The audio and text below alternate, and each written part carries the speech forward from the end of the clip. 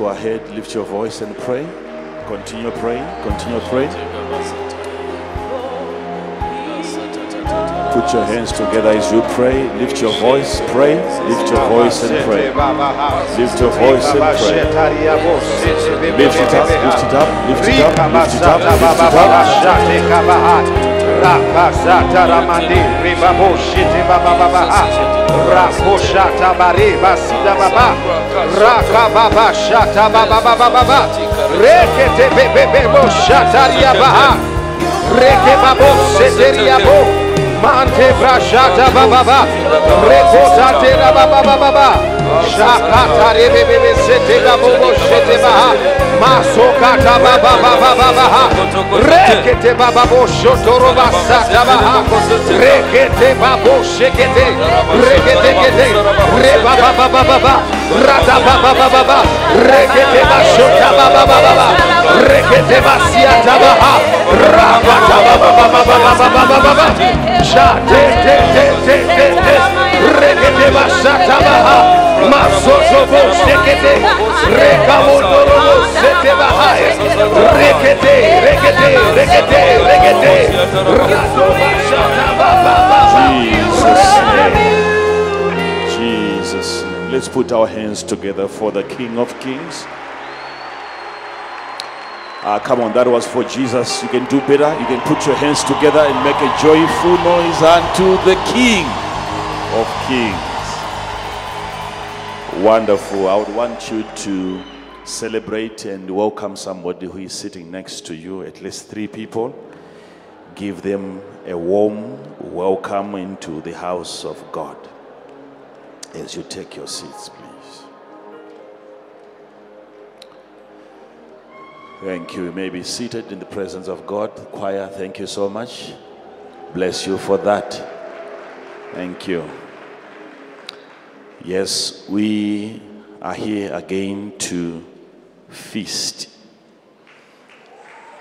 I would like to thank God for this day. It is a beautiful day. Let's thank him for that. Let's put our hands together for Jesus and just appreciate him for a beautiful morning today. Wonderful. Thank you so much. I think given the messages that we have had since last Sunday and then on Thursday, which was a review of the Sunday service, a review which was somebody's which was not a review. I think it's good that we keep on sharing even today on that same wisdom. I'm here for you today. If you would want me to help you with the little wisdom that I have, I'm here for you. You can direct me. You can lead me. You can show me the place, the area where I can help you in this brief moment that we have. If there is anything that you would want me to help you on, please do so. I'm at your service today.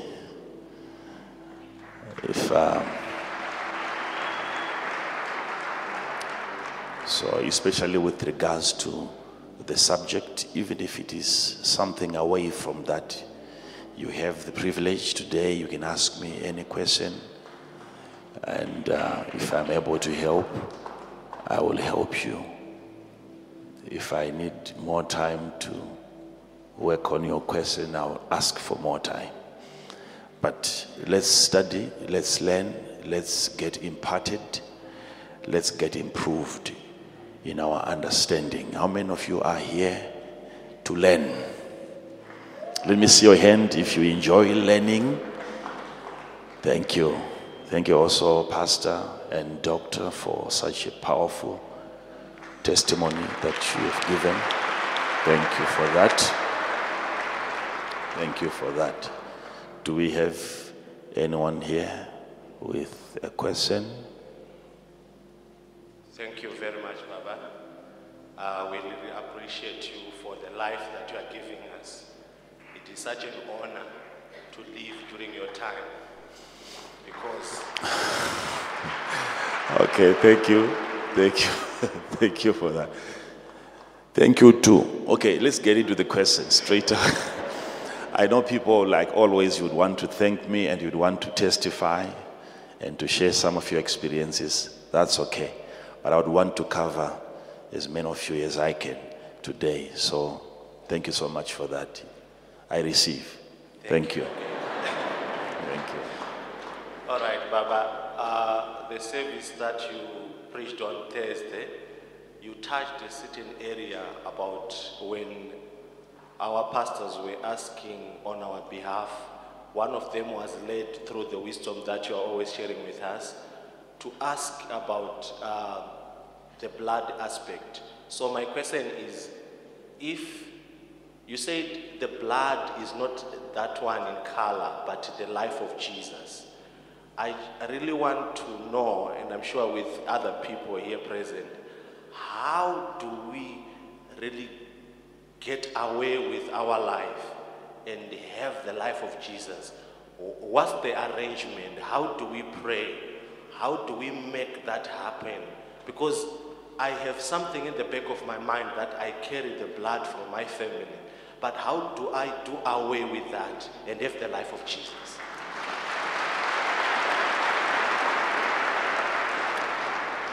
Thank you. You get born again. You have to be born again. And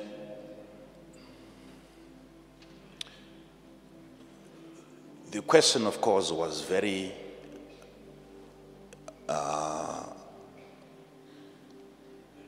relevant in terms of the blood context. The subject was on the blood, right? From Sunday and then Thursday. And my emphasis and my focus was on the life, which is the life of Jesus, which was in the blood. For the life of the flesh is in the blood. So, and I said on Thursday, there was no need for him to bring into the market life if the market was already flooded with life.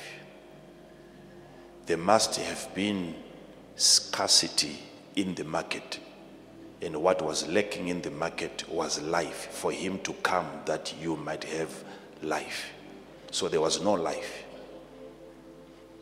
There was no life whatsoever, which then justifies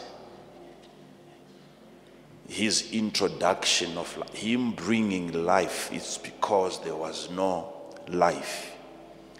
Even the life that we thought we had, it wasn't a life that we were living, it was a life that we were dying.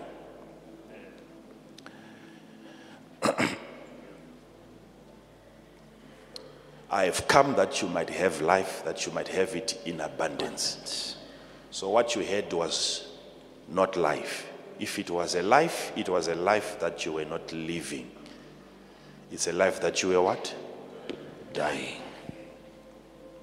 So he comes and he brings a product, and the product is life.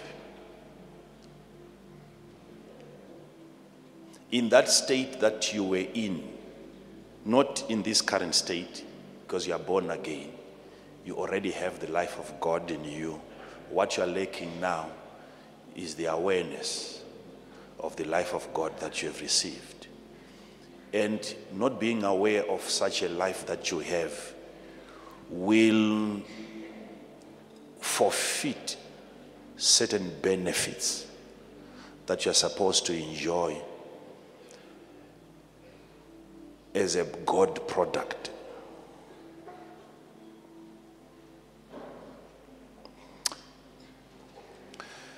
If you get born, by the time that you get born again, you have realized that you were in danger having your own life, which you thought was a life in according to God, that was death. So you have to be born again, and by being born again, you are accepting Jesus. Jesus is supposed to be received. When you get born again, it's a complete renewal of your entire being. Everything has become new. In as much as you can look at situations and you can still see that, I had a problem before I got born again, I still have a problem after I'm born again. So what has become new? So the Bible doesn't make sense. What you need to understand is the renewal of your perspective, the renewal of your sight, the renewal of your understanding of life. When that is done, and it is done well, everything after you are born again becomes new. Because of the new sight that you have now received, the new spirit that you now are, and then from that moment you must understand. Now let me just show you this part a little bit.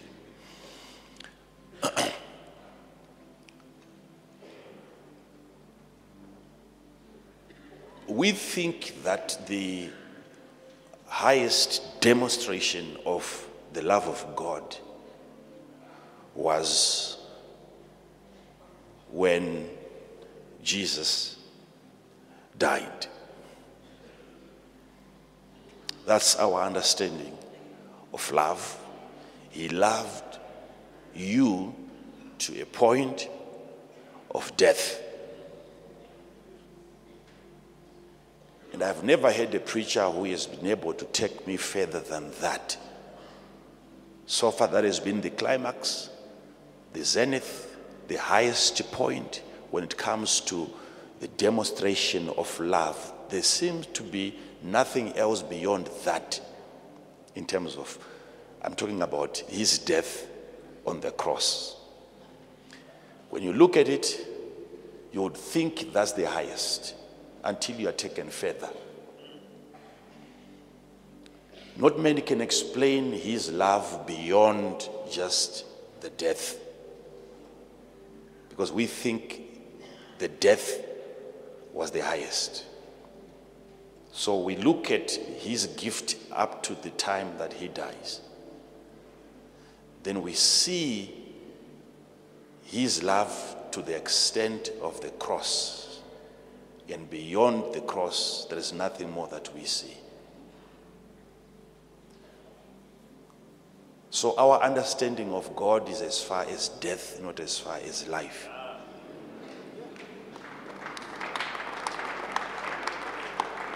So hear this now.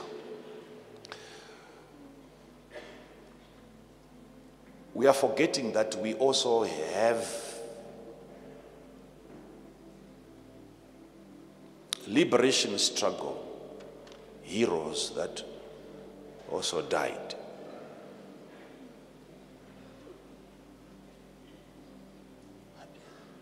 And some of them, they also died not just for themselves but for you.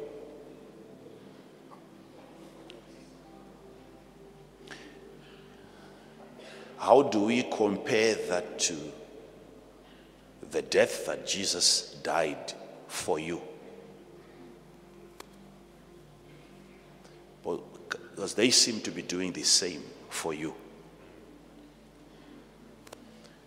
If that was the highest point where he comes and he dies for you, and you've got your forefather who also was in the military, who also died for you during the struggle, can we compare the two demonstrations of love? If you thought that was the highest point, now we have a scripture in the Bible which says, no greater love than this, that you can lay your life down for your brother. Then he goes on to talk, there's a place where he talks about love being the greatest. That even if I speak in tongues and I have no love, even if I give away everything that I have and I've got no love. Not just giving everything that you have, but you, the one that is having, if you give yourself to be killed, and then the Bible says not having love.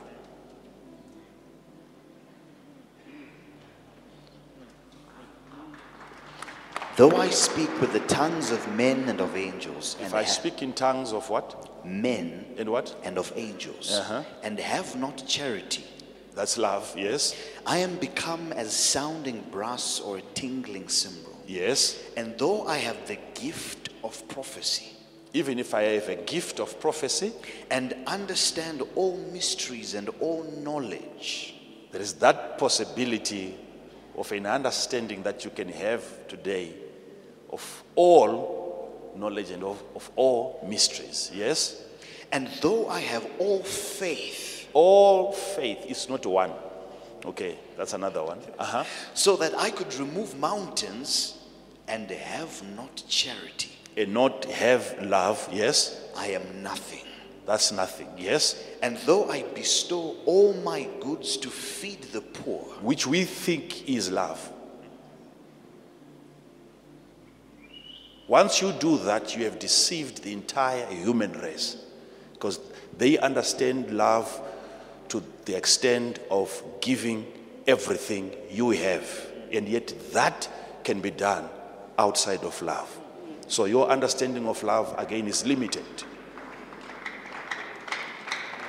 People will celebrate you everywhere based on your generosity, how far you give things to other people. To them, you have qualified. Their definition of love is that limited. Until you give away your shoe, your jacket, you haven't yet started loving. Yet, according to God's definition of love, everything you have can be given away today, and you still don't have love. Okay? Now, I want to take you further than the cross. Okay? and though I give my body to be burnt, and have not charity, it profiteth me nothing. Now, that's as far as the cross now. If I can also give away, even my having given everything, now I surrender my body to be burnt. Not having love. So a person can get to that position where he can give his entire body like Jesus gave himself to be killed, still without love. It's possible. That's scripture. It's possible for a person to give himself to be killed and still not have love. And yet we believe because he gave himself and he died for us. That was the demonstration of love. But he's saying that can also be done without love. Though it can be done because of love, but it can also be done outside of love. A person can die. A person can die outside of love. You can give yourself to be killed. Yet, when the post-mortem is done spiritually, they will find no traces of love in you, yet you are burnt to ashes. So this then complicates our understanding of what love is. Everything that you thought was love can still be done, and there is no love.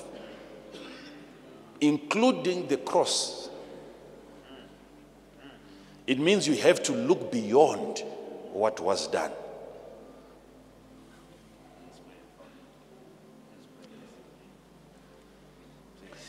Okay, let's look at no greater love than this. If you can find that, whoever can find that. John 15:13. Greater love hath no man than this. Greater love has what? No man. No man has love than this one.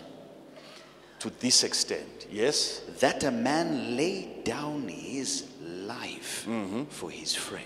for his friend. This is where now the love of God is. It was not just in the death of Jesus. The love of God was in the laying down of a life for a brother to pick it up.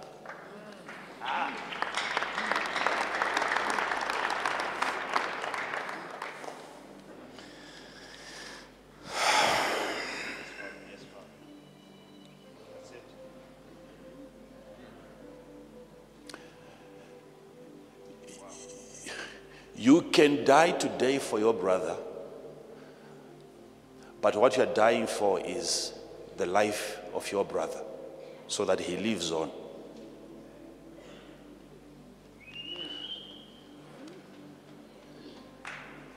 You can't make me have your life just by dying for me. If you are to die for a brother, and then a brother goes on to live his own life, which is not your life, you did not lay your life down for a brother to pick. That's where the difference is. You're noticing this? There's a difference there. Whoever died for you, whoever is your hero, they died, but it's not their life that you're living today. It's your life. The greatest part of love is when Jesus comes and then the shore is not on the death, but the life that he would have continued living. He laid it down for a brother to come and pick it up, and the brother has to learn to stop living his personal life. And you pick the life that was laid down by God, and that becomes your life. It's happening at salvation. Are you following this, my brother? Okay. So, this is the issue now. Where most of the people that you meet are having a challenge is at the point where life ought to be picked, because it was laid. It was not put on a brother. It was made available.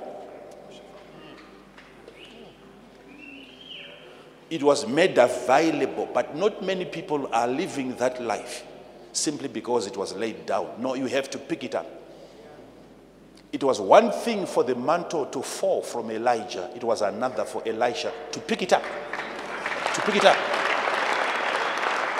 To pick it up. Are you following this? This is critical. This is critical. Because according to God, life was given, though death is still happening. Why? Because the brother is yet to pick the life that was laid down as a demonstration of love. So it's not just the death on the cross that is the ultimate demonstration of love. It is the laying down of a life. The laying down of a life for a brother to come who has surrendered his own life. A brother who has realized that your personal life was not a life, it was death. And then you come and then you see the life of another brother, the life of Jesus, laid down for you to pick, and then you pick it up. What then that life does, like I said, though I didn't get into what I'm saying now, it washes away your sin and it washes away the sinner. The sinner is gone. The you is gone. It's now him that lives. Okay? Now, when you are washed away, and it is now his life that you are living, which is the life of God. That life of God is not a human life. It is the God life. Okay.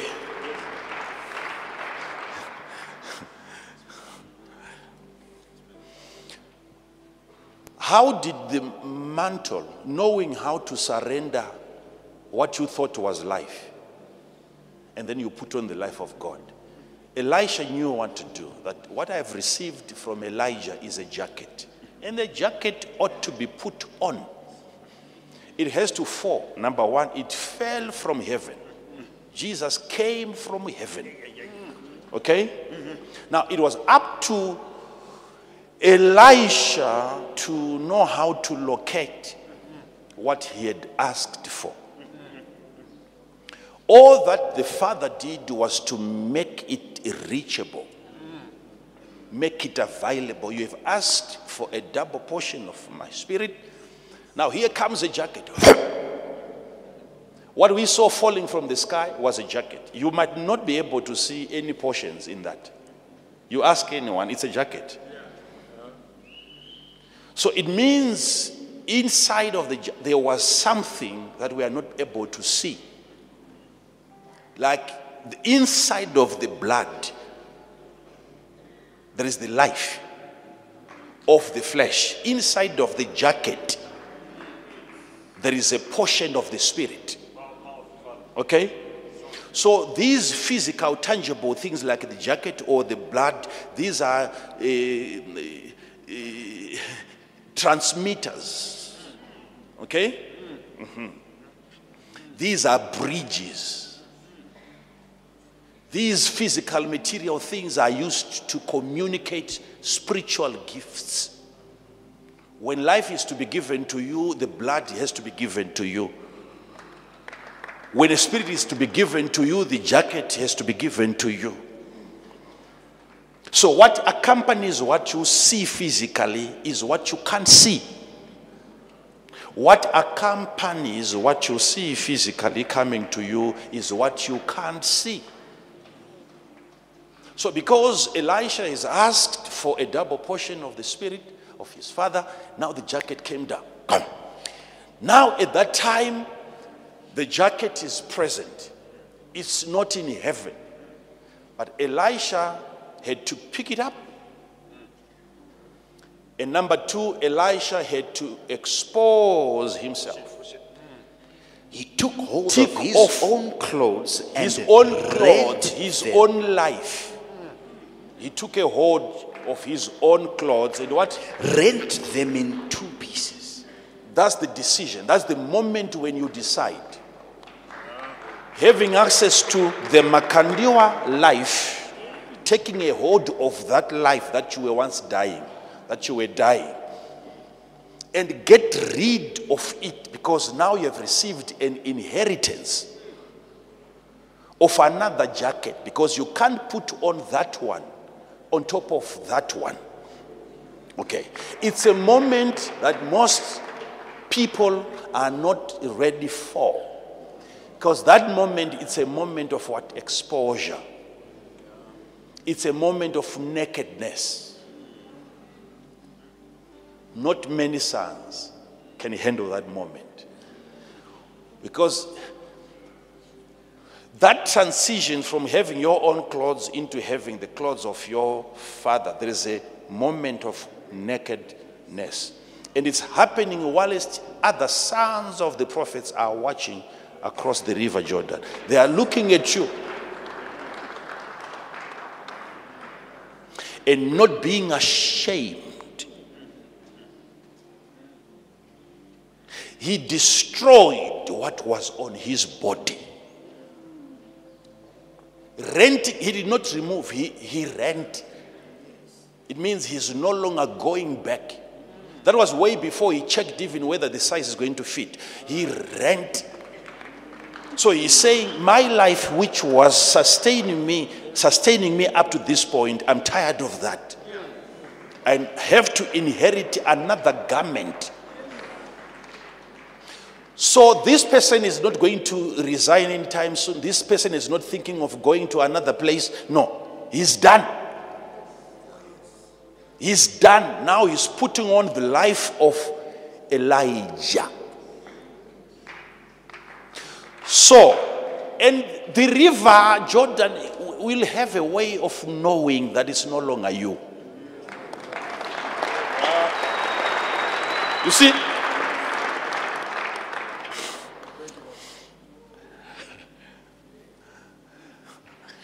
And he took up the mantle of Elijah that fell from him and went back and stood by the bank of Jordan. He said, where is the God of? And he took the mantle of Elijah that fell from him and smote the waters and said, where is the Lord God of Elijah? And when he also had smitten the waters, they parted hither and thither. And Elisha went over. And you will hear soon the rest of the sons of the prophets confirming now that the spirit of Elijah has rested on Elisha. The life of Elijah has rested now on Elisha. Elisha is gone. Elisha is dead. Elisha, not Elijah. Elisha is gone. Elisha is dead. And when the sons of the prophets which were to view at Jericho saw him, they said, the spirit of Elijah doth rest on Elisha. So everything that we have seen Elisha do is not Elisha. According to his life, we know him. We know his blood. This miracle is not consistent with the blood. He has inherited another life, but he knew how to put off before putting on. Putting off. This is why when I was ministering, I made sure that I bring you to a place where you hate your blood. You must rise up against your genealogy.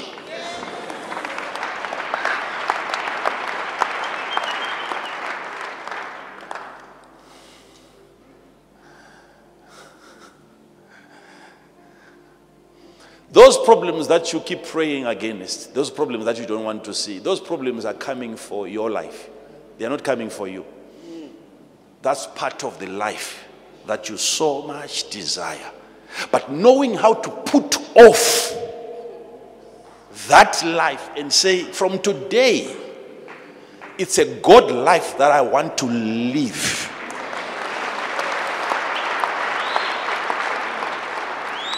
Huh? It's a God, you have to exercise that.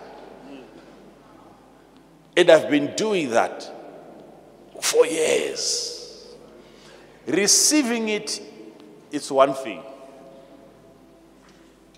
Having it close to you, it has been made available. When he died, what he made available was not his death, it was his life. That's why I'm saying, all of us, we can give ourselves to be bent. But you cannot hand over that life to another person for him to live. It will be difficult for you. Ordinary people cannot do that. It's only spiritual people who can do that. Where you come in an entirely new generation and you're being told, this John that you see, is that old guy, Elijah.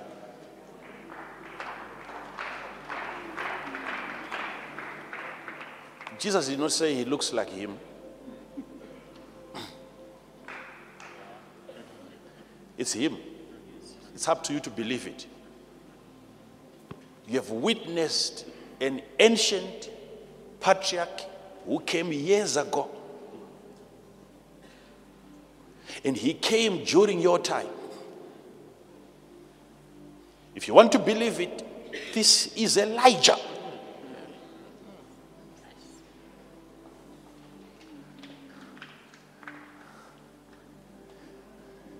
It's hard for the person who is laying down his life. That part is hard. It's also even harder for the brother to come and pick another life. Especially if you think that you already have a life.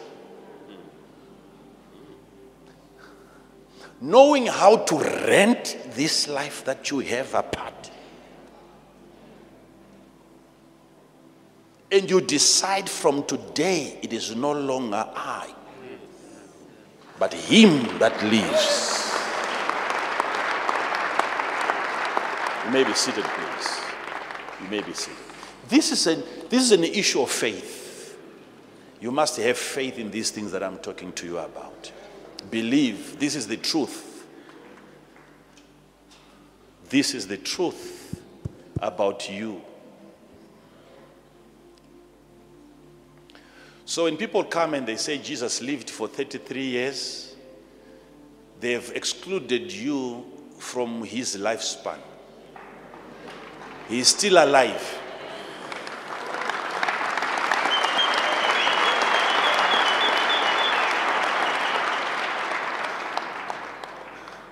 He laid down his life so that you pick it up and you live on his behalf. It's him. That's why he has been able to prolong his existence from generation to generation by the sharing of life.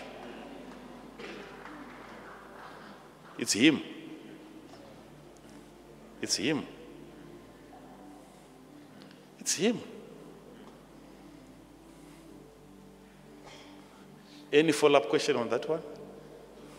Before I start wandering into other areas. Any follow-up question? If you heard something that you say, apa paitaka confusion, apa sanangura futa apa. Any follow-up question, whether from you or from anyone else? The follow-up question, Baba, is you have lived this life ever since, and the revelation comes to us today. We've been wondering, and I think this is the problem. Where you are so much ahead, and we don't know these things. And you are living this life. Are you complaining? I'm saying yeah, sort of. Okay, start all over again. The patience that you have. Start all over again. Okay. The question, Baba, is the follow-up question. You are revealing this to us today, and I know maybe it's because the problem is us, because we get this opportunity today to ask. Maybe if we had asked back then. You have lived this life ever since. You spoke about how you dropped the Makandiwa life, how you decided to begin to fight against the demons of the family, and you picked this life. But what I'm trying to say is, we seem to be so much behind because we are so late to pick these revelations on you. You probably got this revelation years back and you started living it. And we are only knowing about it today.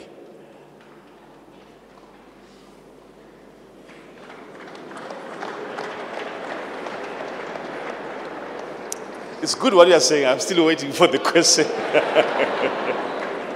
How do we fast track? How do we catch up? Do you want to help him?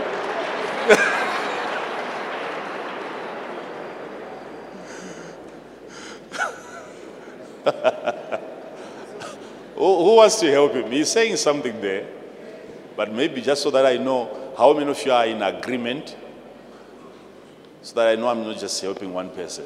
If it's just him, maybe I'll just text him a message. Thank you, Baba. And help you. I was also thinking of the same. Pastor. Is it because we're not ready spiritually to receive this? Is it something that you picked in the spirit?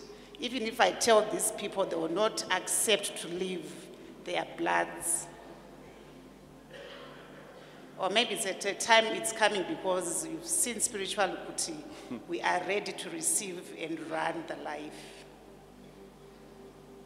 Okay. Anyone else? Yeah, thank you, my prophet. And I believe the Holy Spirit will assist me in the best way I can answer that question to help my Baba Funza.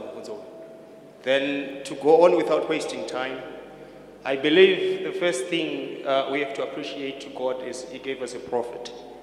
So that's the baseline that we have to be thankful to God. And in thousands as we are, many years here, how many have dwelt in becoming a son of a prophet? Closer are we day in, day out. Sunday we are coming, we are having the prophet ministering to us. But spiritually, how many have been born of a prophet as sons? Because these questions that you're asking, some are clearly answered first when you have been born of a son of a prophet spiritually. Then that's when you start to see the grace that is behind our prophet and our mother, just maneuvering easily down to you, wherever you are, even standing, seated, backyard there. So that's part of my answer to their question. Thank you so much. How much have you done? Thank you so much for that. You just have to be, you have to be born. You have to be. Thank you so much. He really, you helped me a lot. Thank you. You set me free from the jaws.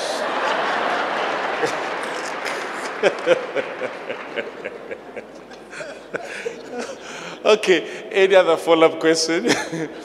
I might still come back to these questions. I'm taking them seriously, though.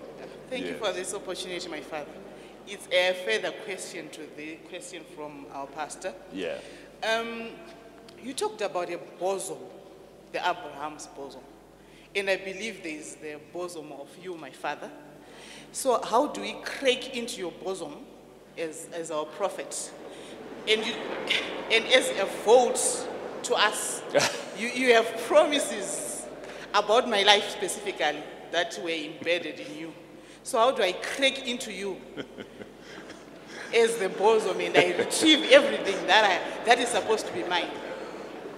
Would you want to help me again? Because I'm about to be cracked again. All right. Okay, anyway. Okay, let me teach you this. Let me put it this way.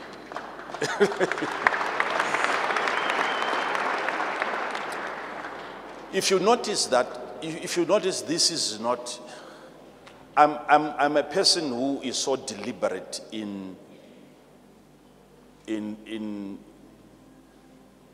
being repetitious, and it's consistent. I have something new to share with people every single day. But the reason why I keep on repeating,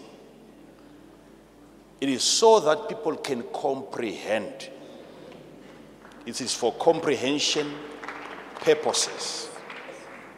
You might be hearing what you are hearing today, and you think you are hearing it for the first time, and yet you are only understanding it today. It's an understanding of it that is coming to you today. When Jesus gave them the power, the ability to understand scriptures, they were not seeing the scriptures, those scriptures for the first time. What is coming today is understanding of a scripture that was read years back, but the disciple had not had at that time his mind opened up to understand. So when you begin to understand today what I've been telling you all along, this supernatural life, the spirit life, the spirit man, that has always been my subject. Life, life, life, life. So,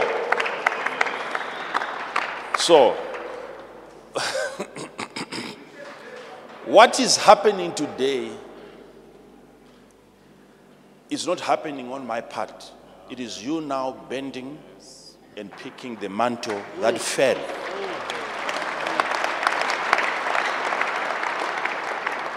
Are you following this? She's confirming. He's saying, I have a DVD called This Life. I know about it. Yes. Community L. Okay. Remember, these men were set free from the prison. Chains had fallen. Gates were opening. And they were told, go into the city and preach this life. Talk to people about this life in particular. You might preach every other message, but this life. And we said, this life, what life is that? And we go back, we see doors opening on their own accord, chains falling from their bodies. And they call it a life. Where you can't be held in chains anymore. It's a life. But the angel of the Lord by night opened the prison doors and brought them forth and said, go, stand and speak in the temple to the people all the words of this life.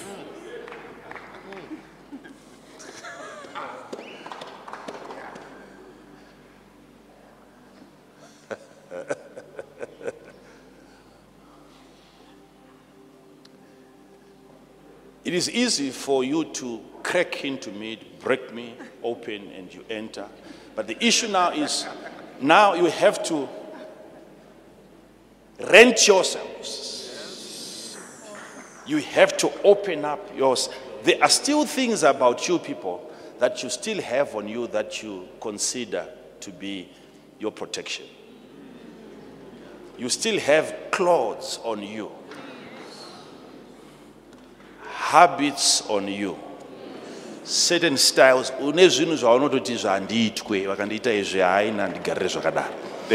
are many people that you say until they won't those do this things are taken off and you put on him,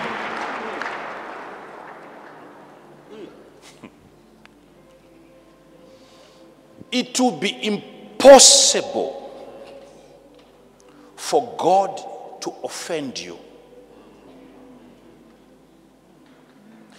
There will be almost nothing that a true man of God can ever do to you that can offend you. There is nothing that God can ever do to you that can offend you if you are him.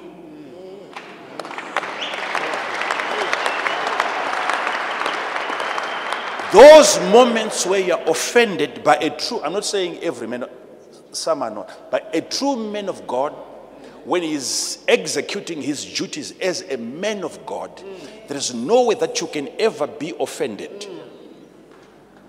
Every time there is an offense, it's a reflection of certain parts that are yet to be transfigured into his image. God can never offend you, because he doesn't do anything to offend himself. So every time God is offending you and something happens in your life and you are complaining to God, you're not happy with God, that part that is not happy with him is not him. That's how you know, in terms of percentages, how far you have been changed. Certain aspects of your life that are still under your custodian. When you have wholly surrendered and you have become him, you will know by less offenses. God can never offend you.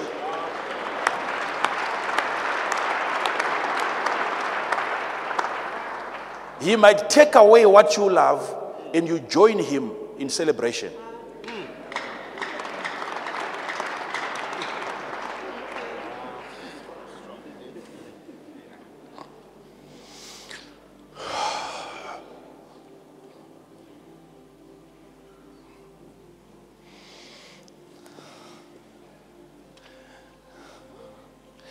We are improving into becoming that full stature. I like the way that you laid it out in terms of a person being a bosom. And that was in reference to Abraham. I actually enjoy referring to Abraham rather than maybe bringing it closer here. Yes, it's because Abraham is in the Bible. So it's easier for people to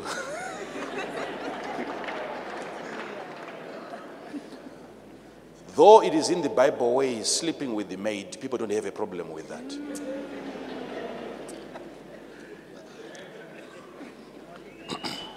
You can have a man outside of the Bible who has never slept with a maid, who is better than Abraham, but people might not consider him seriously. You have to be in the Bible.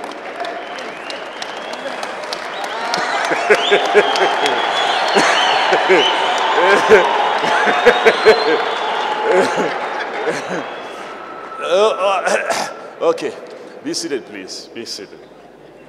But thank you for bringing that one up.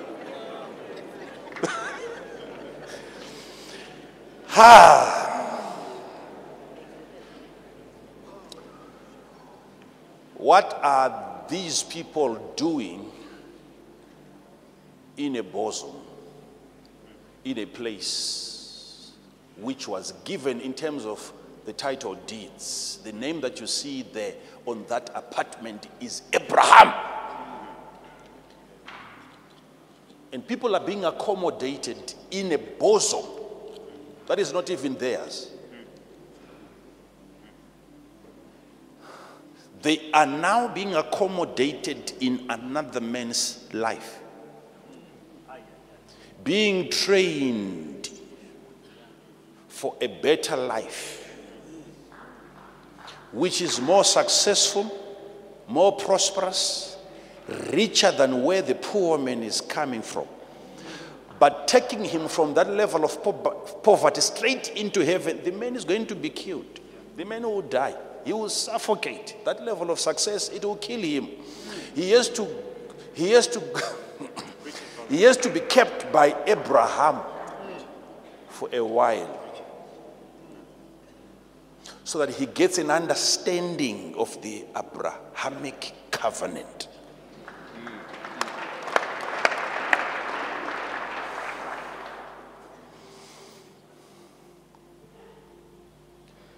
You see, people in hell are not in the lake of fire.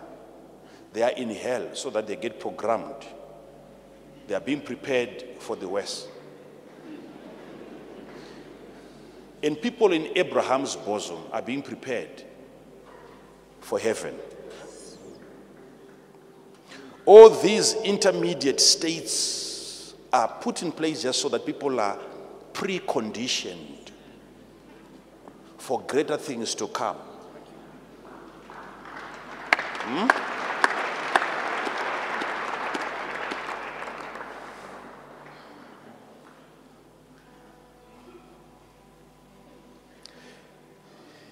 Abraham is a world of success. People are not even being kept in the bosom of Elijah.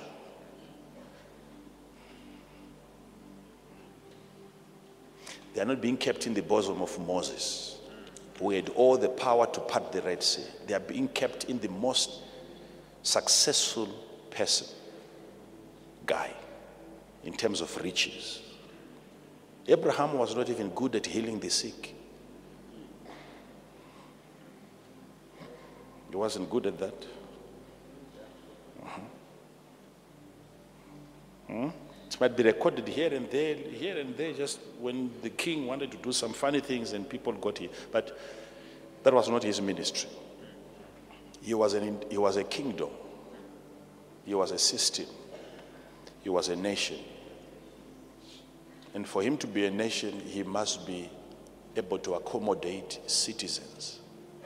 In you, all the nations of the world shall be. In you, if they are to make you their residents. In you, any nation in you shall be blessed. Any nation that makes you their location, they shall be blessed. Any nation that considers you their bosom shall be blessed. Being blessed according to the covenant that Abraham had with God. Okay? So when you come to a person, probably who is not Abraham, but who also had a covenant with God, and that covenant with God was the same covenant that God had with Abraham, you are entitled to those same benefits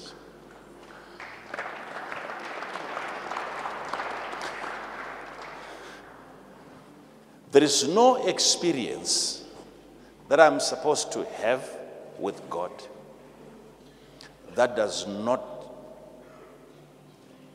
become your experience with God. When a man is in another man's bosom, and that man who has the bosom is having an experience, everyone in his bosom is having that same experience. That is when we want to talk about the bosom. But the book of Hebrews talks about the loin. It's another location where Levi was. And Abraham outside was paying tithe. And the Bible says, and even Levi, who was yet to be born, who was in a location called Abraham, he also paid tithe.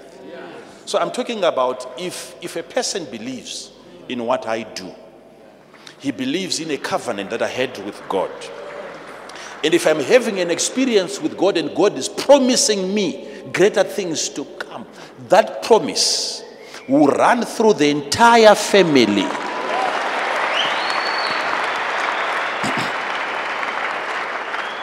It is designed like that. People might, for argument's sake, might argue over that, but reality will stand. God, whenever he would want to set free his people, he would always remind them, because he knew them would. I'm sorry, I do this. He would always tell them, I will put you into a land that I promised you, not you, that I promised your forefather. I'm doing it to you because it was a promise to your father. And you came out through that same lineage of a covenant.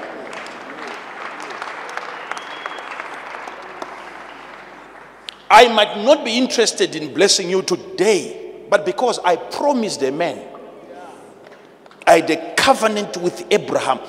The covenant that Abraham had with God, even the New Testament, even Jesus could not ignore that. He was hanged on the cross so that the blessing of Abraham might also come unto the Gentiles. The same covenant.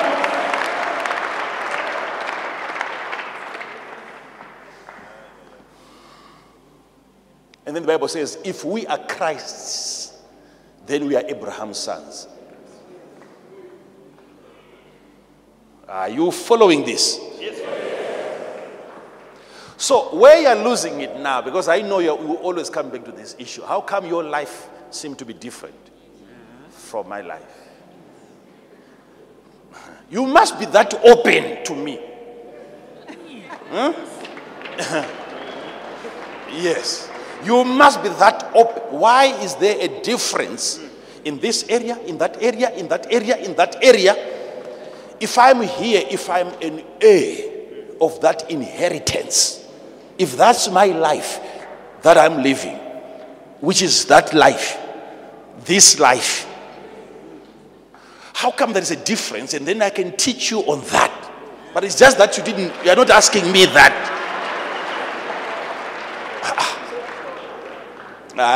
No. Be seated, please. Yeah?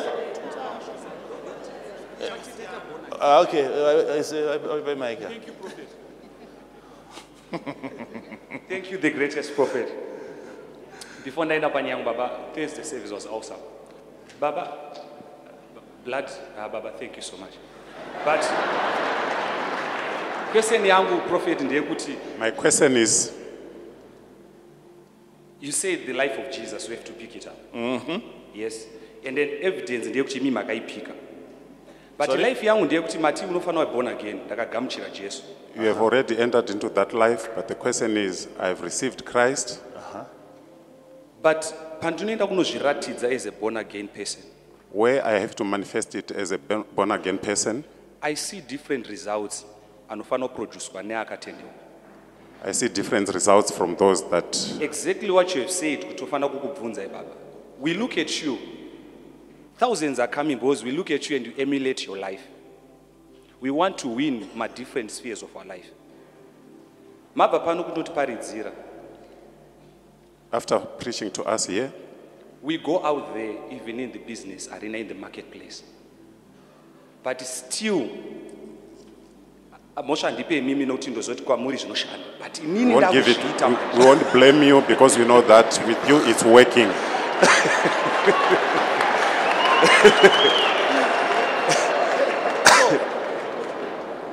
So, Prophet, my father, help me, because on Thursday I wanted to jump, because Makandiwa explained us something that I didn't know all along. The life of Jesus is not the color or the watery thing. Because when you are washed, you don't get wet, but you receive a new life. Thank you for Thursday service, Baba. Then these questions start to come now. That you have reviewed, this life is possible, Baba. But help me, Baba. Help me to pick this life, even to rent my own life. How do I do that? All right. This is where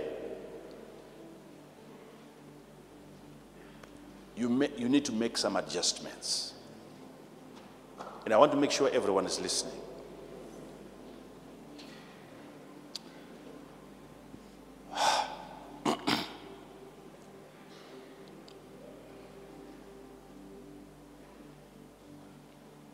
Because you mentioned, you gave an example of business.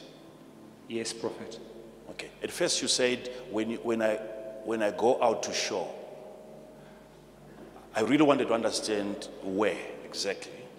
That's number one. Going out to shore, proof that I'm born again.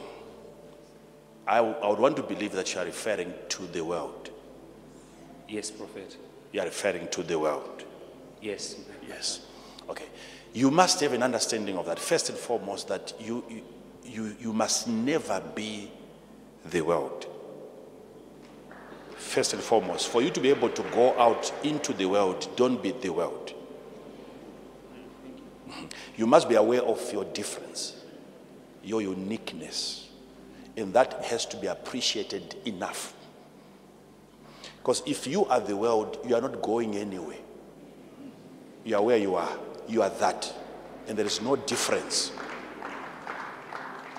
They will never look at you and wonder because they have been seeing that on them. So you must understand that you are different. Okay? Yes, bro. Thank you. Now, this is the understanding that has given me this life. Because you mentioned business, let me try to help you a little bit on that. If it's a financial crisis that you are having, the financial crisis, which is a financial struggle, the financial struggle will never result in a spiritual struggle. Though without money, sometimes without sufficient finances, you notice that you are struggling in your spirit. And most people, they believe because I'm struggling in the spirit because I'm struggling financially. If it's a financial struggle will not result in a spiritual struggle. It is a spiritual struggle that will result in a financial struggle. Now, let me help you understand that. Let me show you this. Let me show you this. Because you know what is happening? Because you are thinking that if things were better for me physically, I would have been high up there in the spirit. But if you were really high up there in the spirit, not having a struggle there in the spirit, you would not have had a struggle in the by finances. Don't be limited. I've helped you on this. Please be delivered from cash. Now, if you are having a financial struggle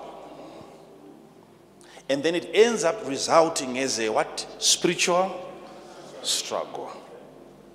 The problem is you are going to try and adjust your finances in an attempt to adjust your spirituality.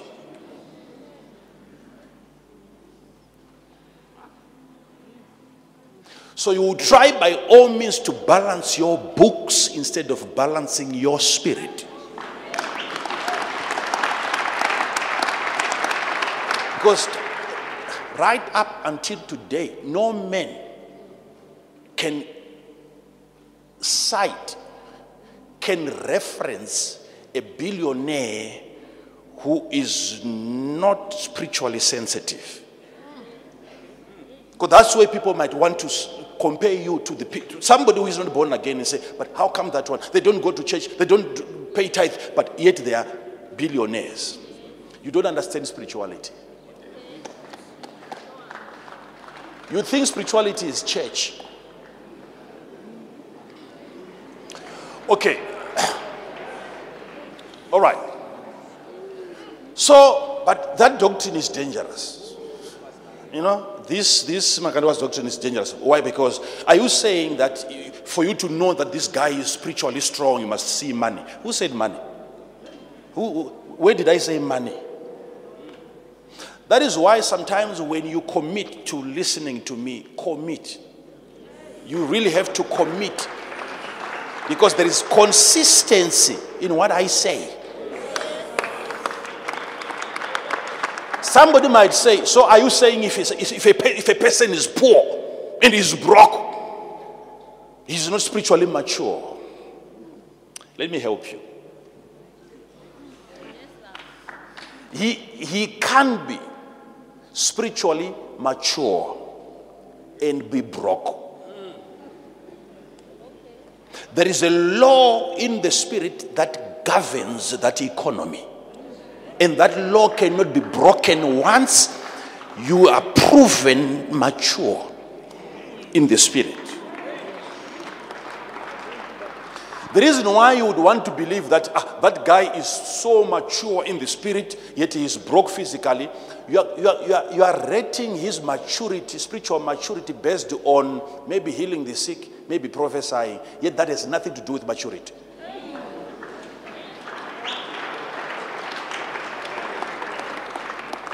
How can you even prove that the guy who is broke financially is mature spiritually?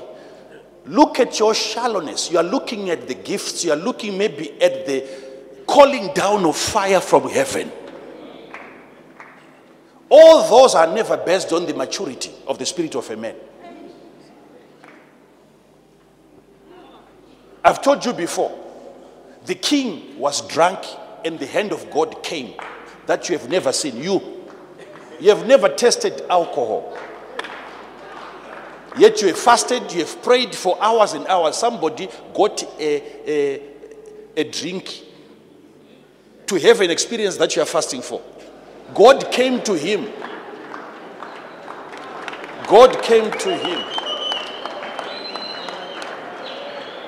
He did something bad, something illegal, according to the kingdom of God, and that attracted a supernatural experience.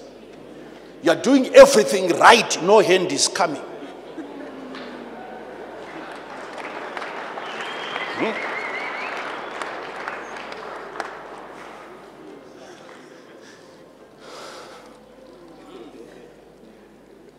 Now, how do you measure spirituality? Because none of the instruments that you have in the lab can test that. You cannot weigh the weight of the spirit of a man. So before you make a conclusion and you bring a guy here who was so explosive spiritually, and then you see that he was broke financially, and you say, and you make that a standard, you are wrong. You are wrong. You are wrong. You are wrong. So how do I know that if you correct things in the spirit, you have corrected things in the physical? I've said this and I'll say it again.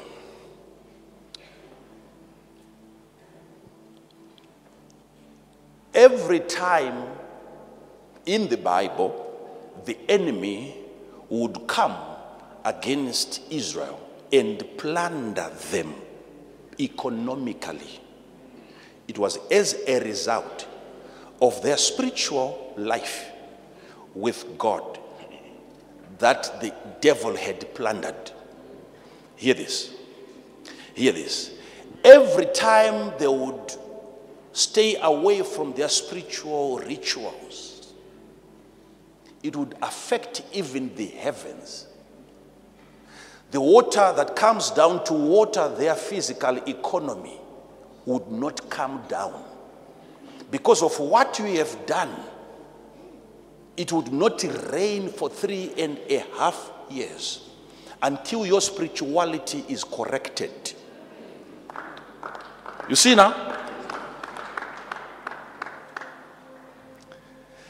Their relationship with God, these people were not supposed to come up with new inventions and do irrigation. When the water stops falling, they would check their spirituality that has fallen. And when that is corrected economically, Israel would be restored. Are you following this? It's so consistent throughout scriptures that if something is wrong in the spirit of a Jewish guy, it will reflect in his business. Talk to any rabbi, if that rabbi is, if he knows what he's doing, it's not just beards. If he knows exactly what he's doing, he will tell you, a Jewish guy, that's why they control the majority of the wealth in most cities that you enter. They don't control money and economies from economies. They've mastered the spirit. Mastery over the spirit is what gives you mastery over the finances. By finances, I'm covering every aspect of your well-being. Let me explain that a little bit. Follow this. So where you're saying we are different.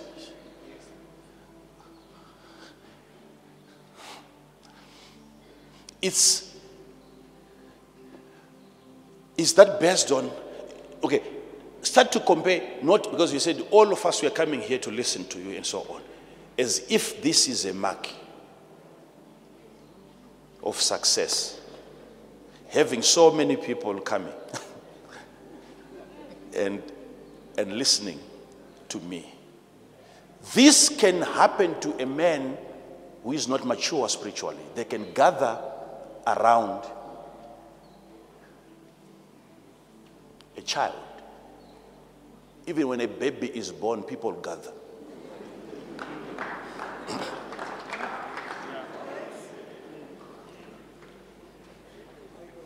Even if you die, people gather. So this cannot be a mark of success. How do you measure my success against your success? What are you referring to? I would love to know that so that I can help you specifically. Because your scale is faulty. Your measurements in most cases are wrong.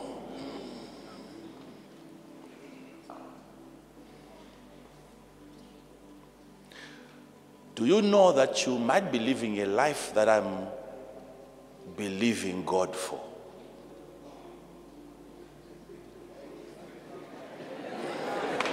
He's shaking his head. Oh, okay, all right.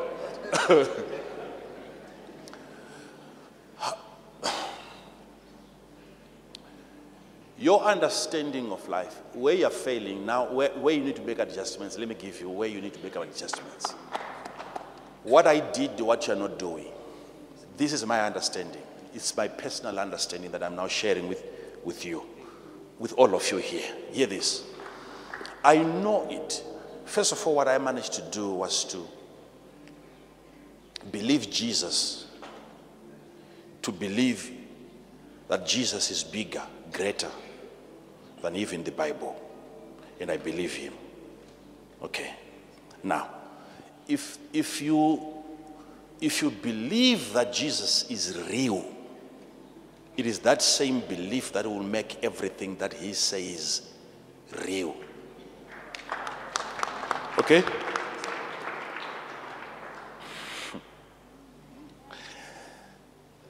And when Jesus says that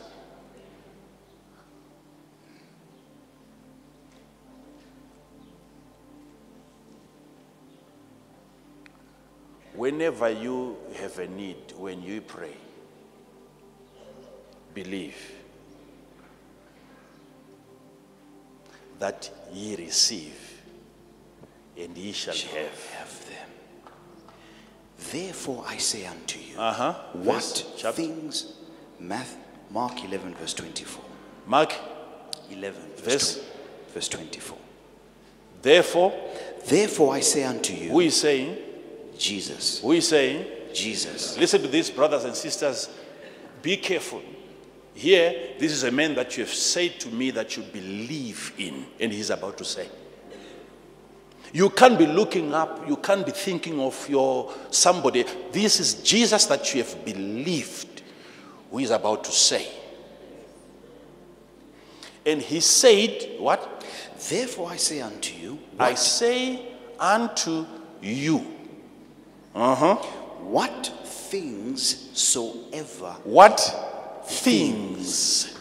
Things. He's never against things. Forget about every rubbish that you've heard from preachers. Listen to him. He's saying whatsoever things. And how many things? Whatsoever. Don't be restricted. Don't be limited by any book that you come across or by any song. If it's a thing, whatsoever, in whatever form, he's about to talk to you about things. Are you listening to me? What things soever ye desire. As long as the thing can be a thing enough to be desired by you. What you'll never have is what your desire can never desire. As long as you can desire a thing, your master is not asking you that the day that you desire the thing, go for deliverance. You have a demon of greed. No, he's saying whatsoever thing, that whatever you desire. There is a realm of desire which needs to be mastered. Because some of the things that you see me do today was once a desire.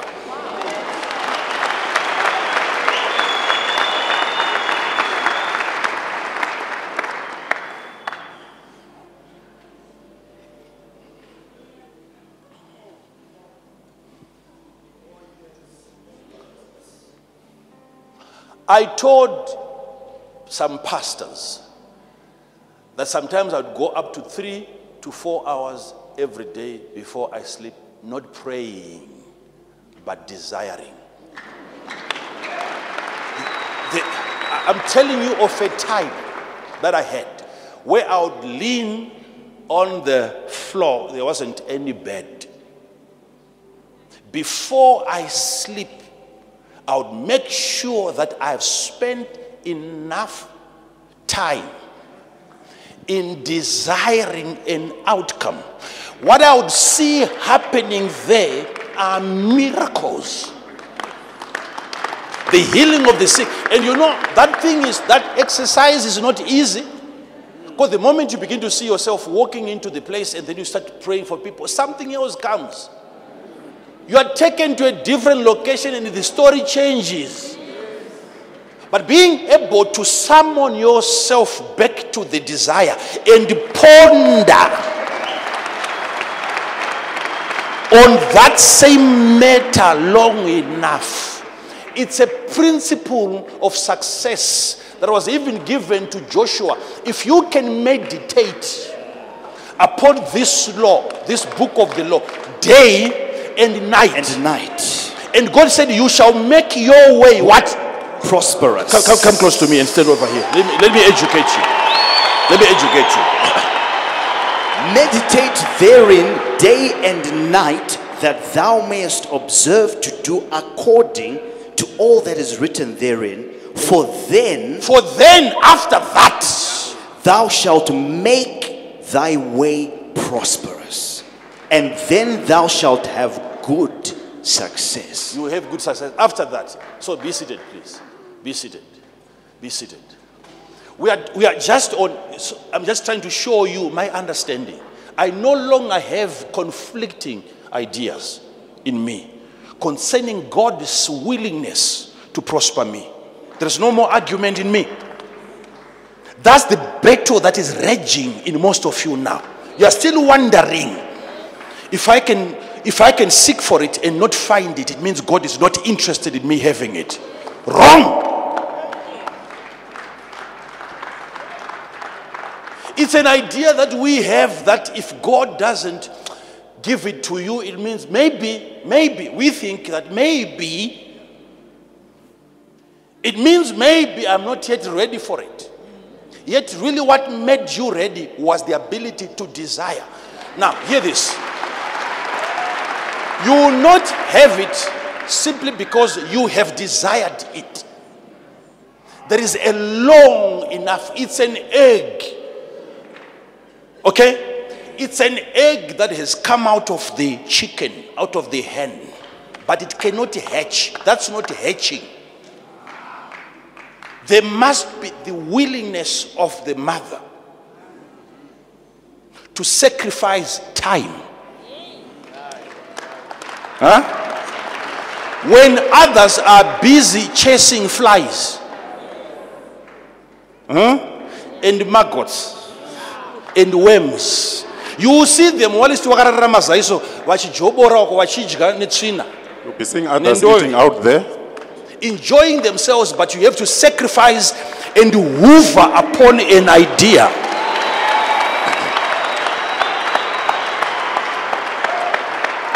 When I was doing that, people of my age were enjoying.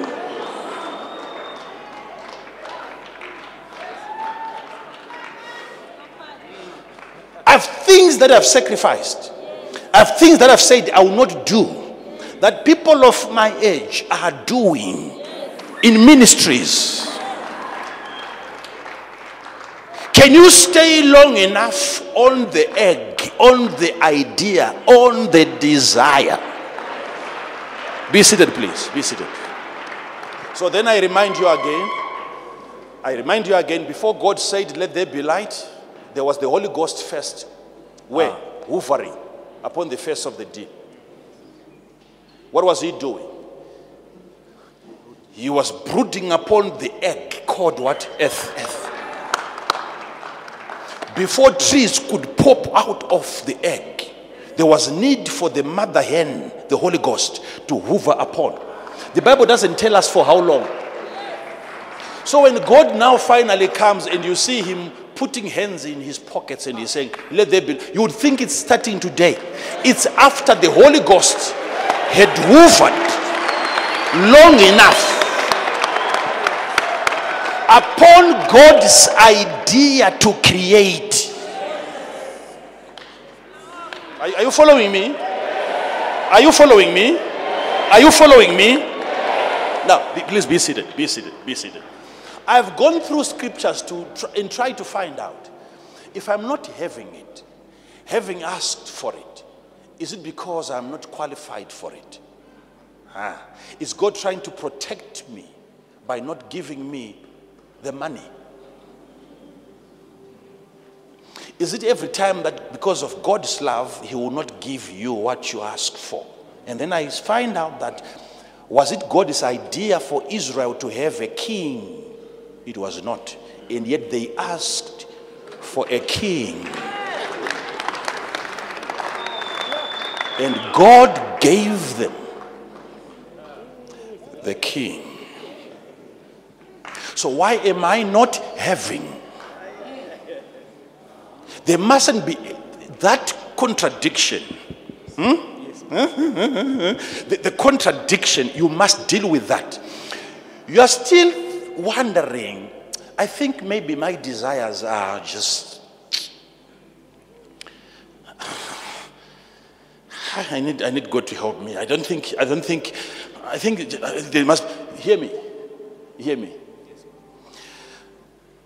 Whatsoever thing,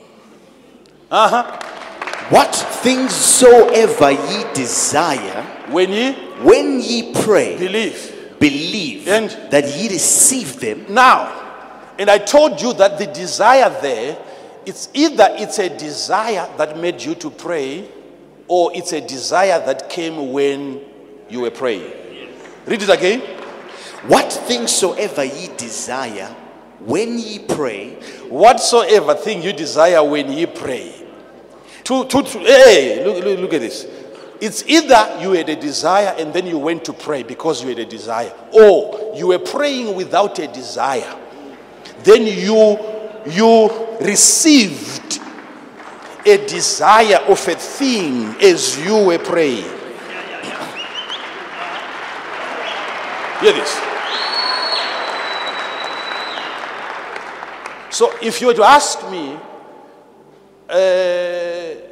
Makandiwa, so when you are praying, tell me, are there moments when you get into prayer because you had a desire, or there are moments when you pray because you are in need of a desire? Because sometimes I'm aware of my inability to desire properly. So what do? I present myself before what I perceive to be the presence of God, who is forever present with me. And then when I pray, and then I capture a desire, and my mind gets flooded with a thought, and it overpowers even my intercession, that I can no longer speak. I'm seeing this mental image that has suddenly arrested me. I might not have to fight it as a demon that has come to stop me from prayer. No, I must understand the power of a desire when it comes. When you are praying and you desire,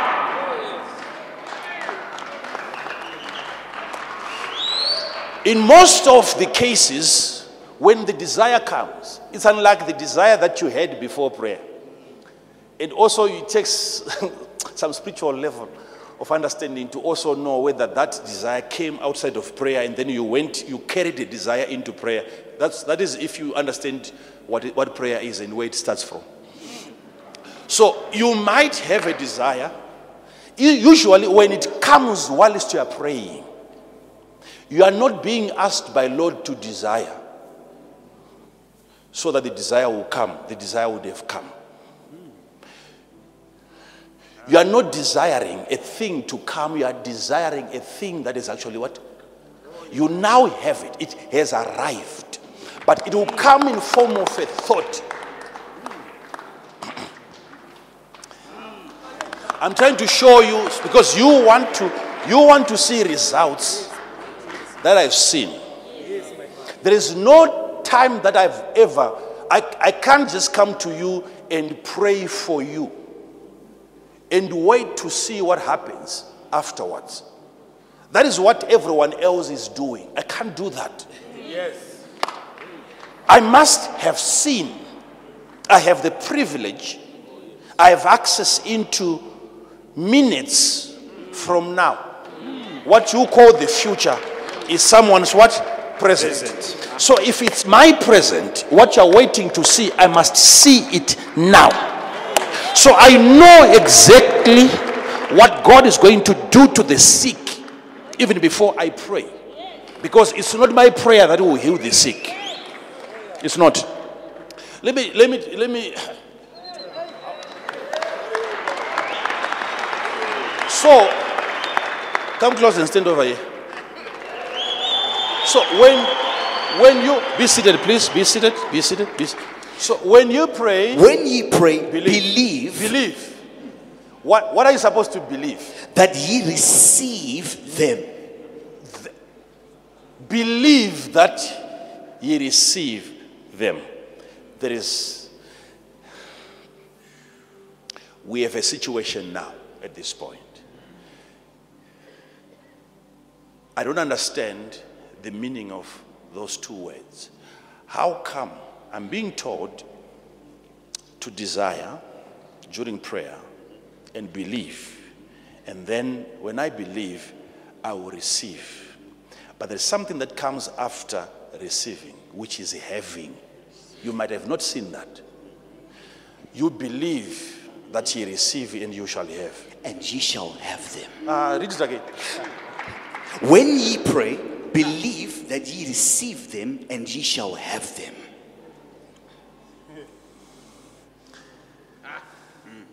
I thought I had it when I received it.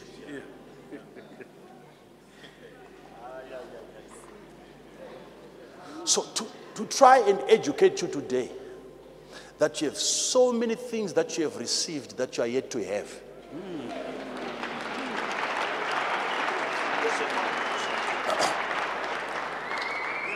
So your poverty is not in you not having received. It is in you not having what? Gotten. Because there is this aspect, because they sound the same. They sound the, how can I receive and still not have it? I'm listening to this because this is not you who wrote this, it's him. So I take this seriously. Where is the difference? Are you telling me there are people here today that have received and they don't have what they've received? They can't show it to you, yet they have received it. You can't see it on them, yet they have received it. Talk to me about that. Because you're measuring your poverty right now based on what you think you don't have, what you think you never received. Having it, it's another. Okay, read it again. When ye pray, believe that ye receive them, and ye shall have them.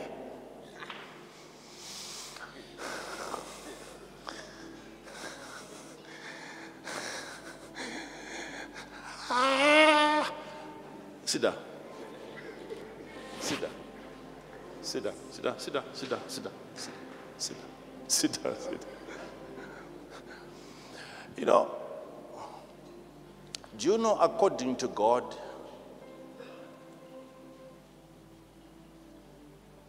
as long as it is confirmed that an idea is given, it has come to you, and you have received a dream,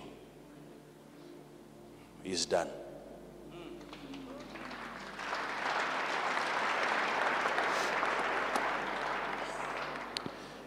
If it's a dream of a house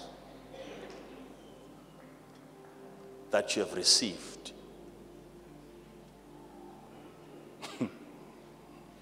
his part in terms of giving is done.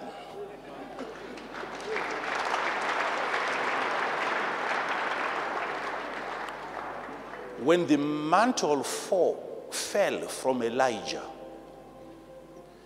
because now it is within Elisha's reach, because the earth has received it, Elisha, there is an assumption that Elisha has what? Received it, but he doesn't have it until he picks it up. There are things that you have received that you don't have. Because you don't know what it takes to have.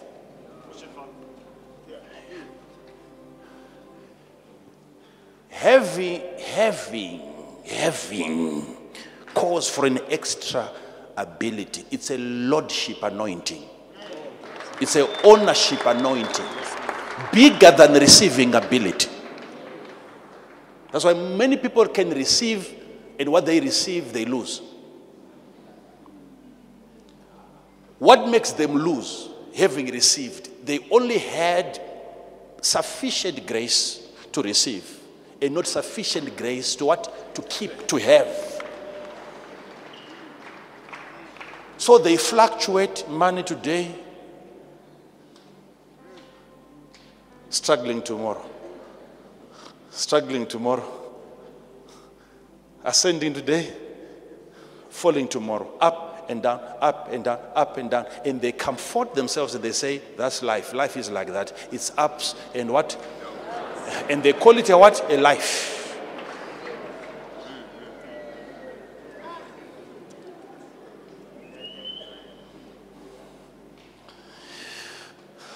Are you following me? Now, what is it? So I moved from that level of receiving into having. So I began to do a research, wanting to investigate and to take an inventory of what I have received so far, and I realized that I have already been blessed with all spiritual blessings in heavenly places. So what am I supposed then to do to have? It's like a father. You have done everything. You have established an empire for your children. And you know, even if they're going to squander, they are going to live on this. As children are being born, they are already being born having received an inheritance. But it will take them time to have it. Because maturity calls for having, or having calls for maturity. As long as a child is still a child, he differeth not from a what? A slave or a servant. So what is stopping a child from having access to his inheritance is what? Immaturity. Okay. But did the child not receive? The mantle is within his reach, but he's not having it until he matures. So I'm bringing you back now to the issue of maturing in the spirit. Now, as long as the devil can convince you that not having cash in your pocket is poverty, you will be enslaved forever. Your definition of lack, if you allow US dollar to define your position in terms of prosperity, if you allow money, what you call money, if you allow something as small as that, looking at the life that you have, which is the life of God, and you allow something as miserable as US dollar to come and give you a status, and money tells you that you are broke because you don't have me, and both you and God, you are being told by money that you are broke because you don't have me. That's one thing that I know that will cause your delay in terms of spiritual maturity and ascending, even financially. Your understanding. Some of us, this is the reason why we would give like we had lost our minds. The giving was for what purpose? Not allowing money, not allowing cash to decide my status. You are giving money away to prove to money. It's a gospel to money, not about money, to money. That you don't have what it takes to define me financially. Are you listening to this? It's a preaching, it's a sermon to money. When you give it away.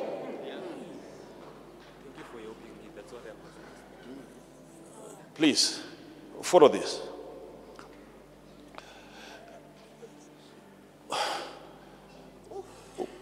Please, clear your face first.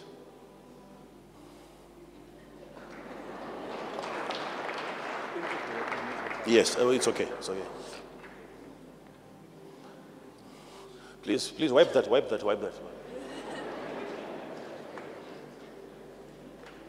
Be seated, please, be seated. You know, if I join you in what you are doing, I won't talk to you. You won't then hear what I'm saying. Yes, listen to what I'm saying. So,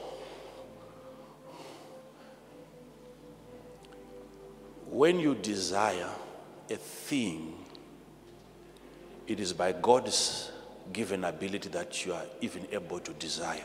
That is not the devil at work in your life. God is not against your success. He takes pleasure in the prosperity of his people. Full stop.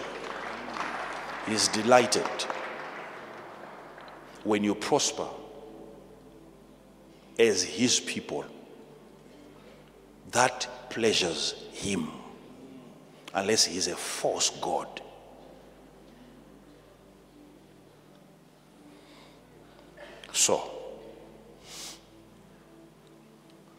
So when I desire, I must believe that I receive. That you receive them and ye have them. And you will have them. Now, what you need to understand now is when God has given you an idea, okay, and the idea is not giving you money, what you need to start to investigate now is the idea for the idea. If the idea that you got from God is not giving you bread, there is need for an idea for that idea, which is the improvement of the idea, the development of the idea. You were given an idea by God the same way that God gave you a baby that cannot walk. And you worked on the baby until the baby is running up and down. So dreams, sometimes they come in that form. Most of the people here that are waiting for an idea from God, they've already received. What they are simply not doing is receiving further ideas on how to work on that one idea. To nurture, dwell there, spend time, focus. Make that your child that you have received, yet you are not yet having. You can't say, if you want a cup of coffee and your daughter is some few months old, you simply have to rise to your feet and make your own cup of what? In the presence of a what? A daughter. Did you? I have a daughter which is a few months old. I have a daughter. No problem. Yes. No. I'm just giving. Yes, but you're prophesying. But can she? She cannot make coffee for me. Okay. I have to do it myself. Now, yet you have received. Yes, man of God. A daughter. Yes. Yet you can't have a cup of coffee. Yes. Now, the issue now is with what you have received, working on what you have received, until you get into the realm of having. When this now starts giving you back this, it has an ability, this thing has an ability to look after you, but not at the point of receiving it. Not at the point of receiving it. There is a time that is coming where you realize having. You will sit with your visitors at the table and not having to go and cook. You will sit because now you are saying to them, I have a daughter. At that time, you would have worked on what was once a desire.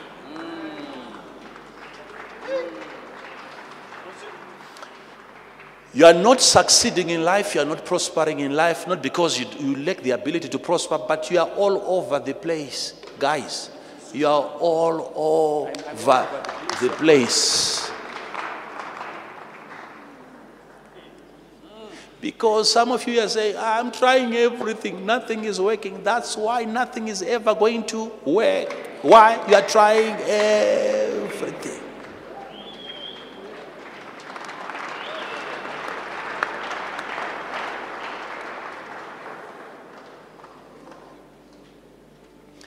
If you are a Moses, your calling is to the children of Israel. If you are a Jonah, your calling is to who? Ninevites. You must understand where God has called. You are born for a particular idea, not for every idea. The discovery of your central part, the core of your being, of your existence. When you discover that and you make that your focus. Remember, we were called according to his purpose. That's Romans chapter 8, verse number 28. Okay? Look at it. So that you understand, so that because it's according to his purpose that he called you. And we know that all things work together. All things work together for good. For good. To them that love God. To them who are the called according to his purpose. Your purpose? His purpose. Because it's not, you lost your life. It's his life now. If it is his life, it has to be his purpose. So you don't have to convince God to finance his own project. Why is he not interested in me having the money if I am his project? So instead of trying to convince him to give me money, I simply have to adjust and make sure that I'm according to his purpose. I'm his assignment. I'm his venture. I'm God's idea. I'm God's business. Hello? Sit down, please. Sit down. Sit down. Sit down. So, I know God is not against me. He's not against what I'm doing. He wants me to look after my family and to overflow and look after other people. He wants me to achieve that. He's not against that. So what do? I must be given an idea on how to achieve that. And once the idea has come, according to God, you have received. Yet you're not having. What you're having probably is a dream that you can't drive. It's a dream that you cannot stay in.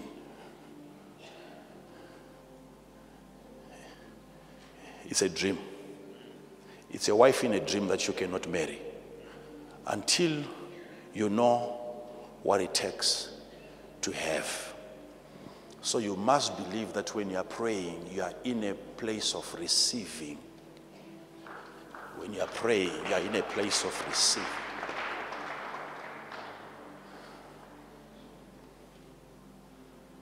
And you leave the building not having, yet having received. Because what you have received is not something that you can touch. That's the having that is there. It's a physical having. The having of what you have received spiritually, having it physically, touching it. That takes a level of dedication. I'm on that until I start seeing results.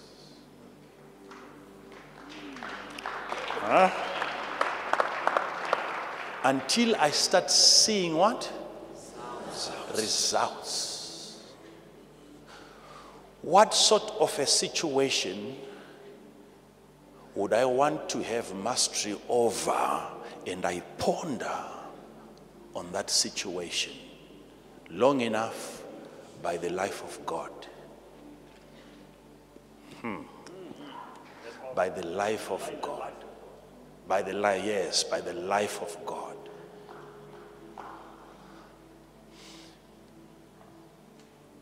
I've now ascended. I'm no longer at the level where at which you pray so that you can get God to do anything for you. You are now at a level where you have a mentality, you know that I can never be allowed by God to desire the non-existent. It's a level in the spirit where you know, because I'm praying, I will not get God to do anything. I'm praying so that I can realize what He has done already. And at that level, prayer will not make God do anything. Prayer will make you do something.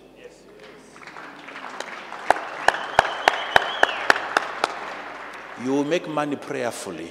You run a business prayerfully. It's no longer God that you are sending on an errand to do things for you because you have prayed. You must have an understanding. God He will never allow your thought, your mind, to grasp an idea that is non-existent. He will not allow that. He made sure that He programmed you in a way that you will not desire what He is not capable to provide. Because He has what? Already provided. So He makes sure that before you desire, any desire that you catch, it's not a desire that is just coming from your mind. It's actually the communication of what you are desiring. It's what you desire that is talking to you. It's what you are desiring, which is already present. If it's a gift that you desire, the gift is talking to you and you think it's a desire. The thing is already there. It's a communication between you and what you are desiring. That's the language of things.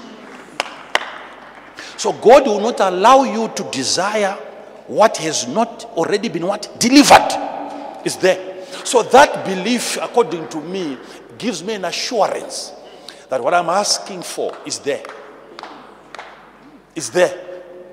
Anything that, if you open your mouth right now and you just shout anything, as long as if God allows you to conceive it, to desire it, you know it's already in existence.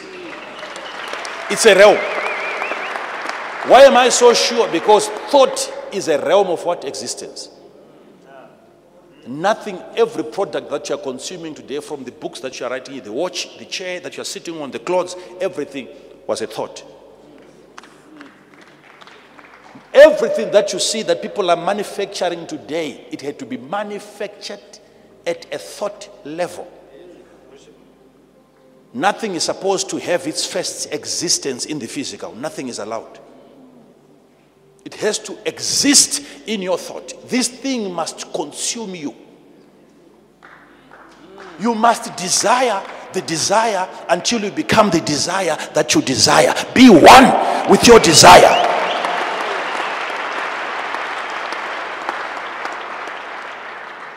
That's exactly what Paul meant when he said, I press towards the mark, forgetting the things that are behind. That's focus. I press towards the mark for the prize of the high calling of God in Christ Jesus. Philippians 3:14. I what? I press towards the mark. There's a pressing there. And there is a mark. Once the mark is established, there is a pressing that is required. Why should you press if there is no resistance? There will be other thoughts and other ideas calling for your attention. Come and try this, come and try that, come and try. Once there is a mark, you have to focus. This is what causes an arrow to miss. If the wind is blowing, even a bullet,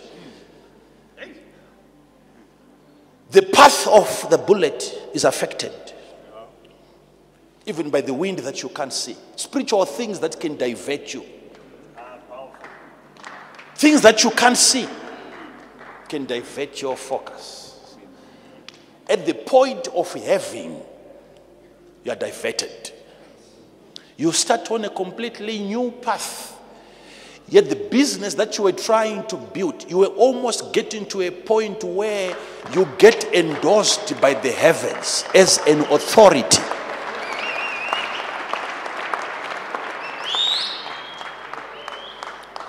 And then you are invited to the valley of honor.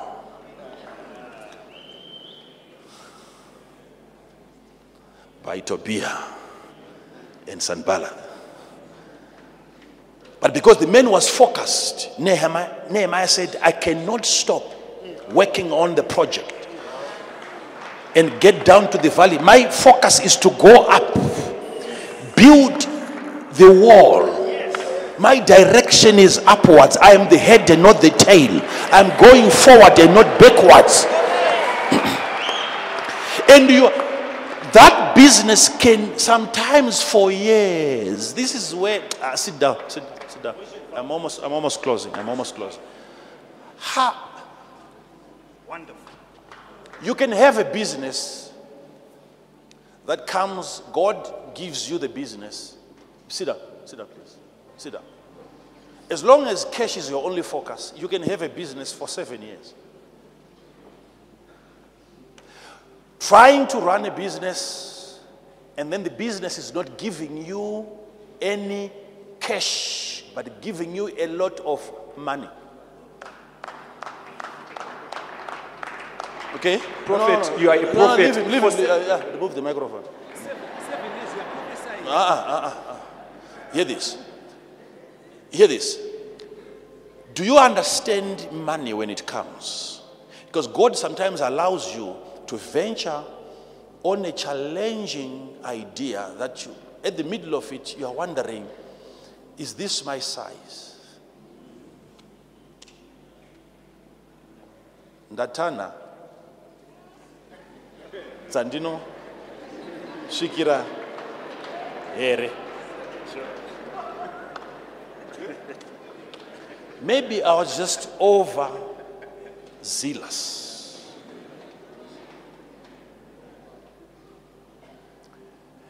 And for 7 years, you don't get anything in terms of cash. But what that idea has made you to become, that development of self by the idea is financial. Hear me. Hear me. Hear me.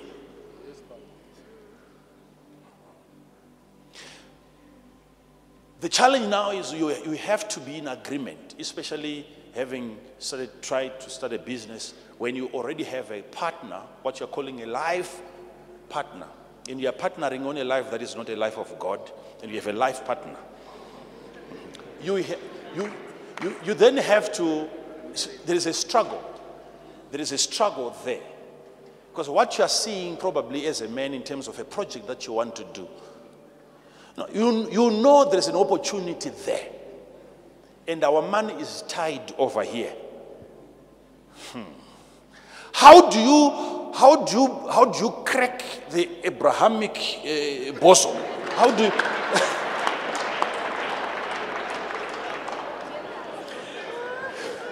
Because you are the only visionary in the house, and your life partner has just partnered with your life, but not with the vision. How do you convince her to sell the car?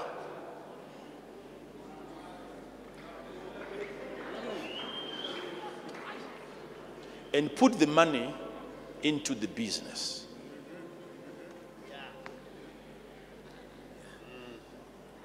Because maybe God wants to make you the CEO of the organization, but you are not a salesperson.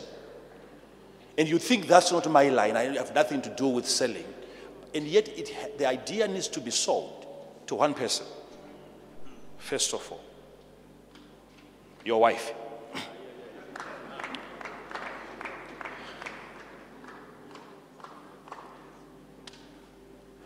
She's not saying no to an idea. Probably she's saying no to you. She's not against the vision, she's against the visionary. She's not sure of the visionary. She's so sure of the vision that what you are saying, my husband, what you are telling me, it works. I know it. She knows it works. But she's not sure of the visionary now.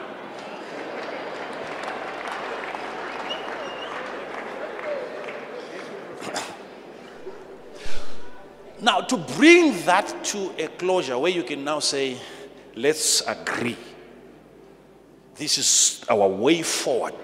We have to press towards that one mark. That's where you then realize that, you have something else, you have another business to run. Apart from just the business. You have another business that you started and you are not even aware. It's a what? It's a business. So now, when you desire, and a desire has come and I've received, but I'm not having, you need now to start thinking along the same lines of the ponder on the desire that you have received. These are mini thoughts that will start to come because of a major desire or a major idea that God has given you. Along the way, God is bringing little ideas so that that big idea can feast on. It has to eat on little ideas. You must be consumed. It will be almost impossible for you to become a billionaire if you have never read a book by a billionaire. You must start loving books, what they have said. Any preacher, any speaker, whether motivational speaker or whatever, that you are listening to, you know once you have that thing on and your YouTube is doing like this, and somebody comes out and is saying whatever he's saying, already it's consuming data, right? While that person is talking, if you were smart enough, you must be aware there is another better person at that same time who is saying something that makes more sense than this. Go for the best. Go for people that have achieved. We were all made by God, but we are different. You can't have a billionaire releasing a statement and you don't want to hear that. And you don't want to hear that.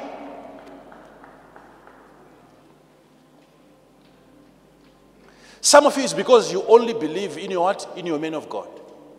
Unless it is Matthew chapter number 4, verse 16. You don't want to listen to anything. It has to be biblical. Biblical.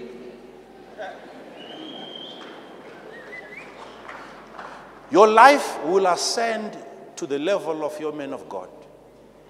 Anything that he doesn't know will become your possession. You will be bound by his ignorance.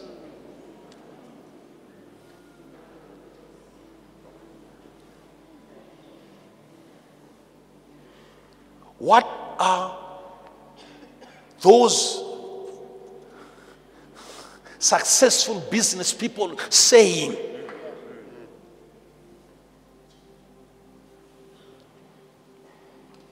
Let me come to your house today. Show me the videos that you're watching. Let's go through your history on Google. Let's see what you have been watching.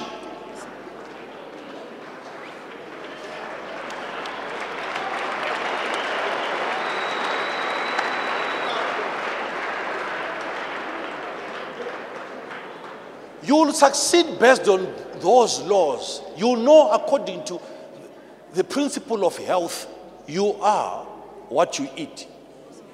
What you eat becomes you. And I've said it at some point during some of this. I was talking about the changes that what was once a chicken can be a human being today. Now, you see, it's difficult for you now to believe, but we already agreed that you are what you eat. You are what you eat. What you eat becomes you. If what you ate was a chicken,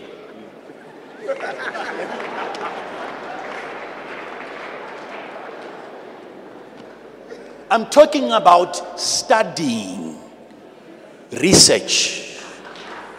When you do a research, hear me, child of God, all of you listening to me, when you are researching, you are eliminating doubts. And you are increasing your confidence. That one, you might not have it in prayer, you have to research. So why should I pray? You are praying so that you are led by prayer to authentic sources. Are you following me?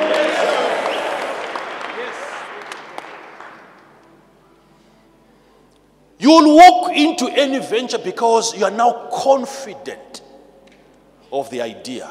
You know what you're supposed to do. They've taken away every doubt. That's the reason for research. Research, research, research, research, research. Research, research, research, research, research.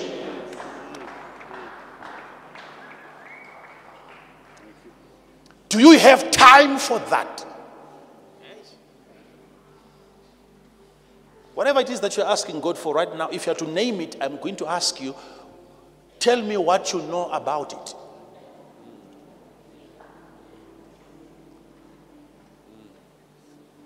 You are limited.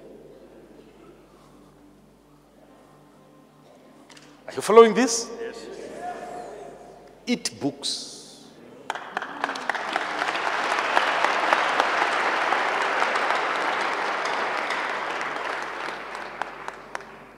It cannot just be the Bible alone.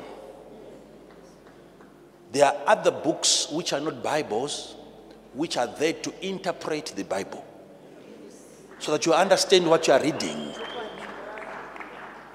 So why should I be reading the Bible then? So that when you come across error, it is your understanding of the Bible that will actually give you guidance. You understand. You know where to go for correct information. The Bible will direct you. Are you following this? So I'm trying to help you understand now where the difference is. Look at my understanding. Huh? Huh? It's rich. What is It's rich? rich. Your understanding is rich. It's deep when you go And to... the rich is the understanding, right? Yes. Yeah. Your understanding. It's not cash. Those are rich understanding. Those are riches. Those are riches.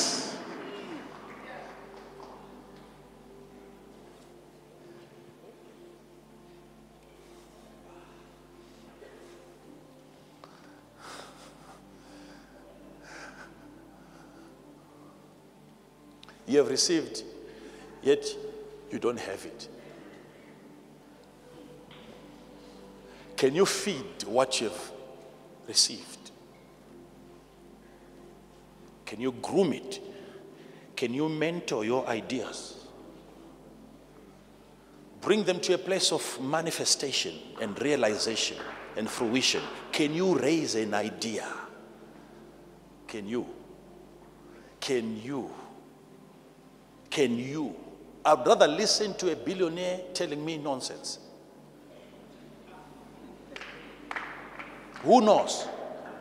Don't be too quick to say, this doesn't make sense. The guy is a billionaire, my sister.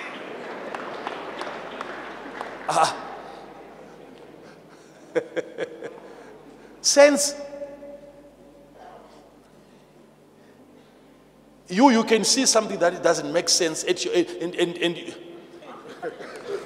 look at what your sense has brought you to now. I would rather listen to somebody who has achieved.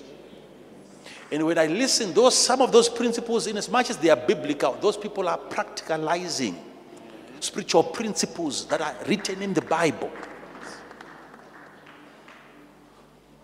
So you have to work on that. And you say, any idea that I've received so far, and I'm waiting for God to give me a fresh idea. But the old one, what have I done? What have you done? Because we are thinking that there's going to be a new idea. People's needs are going to remain people's needs. What has been desired by people, they will keep on desiring that. All you need to do is to improve on the idea. Improve on the idea. Improve on the idea. I'm not coming here just to tell you things that I'm not doing. No. If I tell you spiritual things, I'm doing those spiritual things. If I tell you physical things, it's because I'm doing those physical things. I don't know if you're getting me. Yes. Physical things can be done spiritually, like I've told you. So your attempt now to want, and people, what they do now is, when they see that I'm lacking in this area, let me improve. What they improve now is what probably is just their physical academics, which helps you to a certain extent in terms of your spirituality, though, because knowledge is spiritual. But developing your spirituality, raising it up to a certain standard, which will cause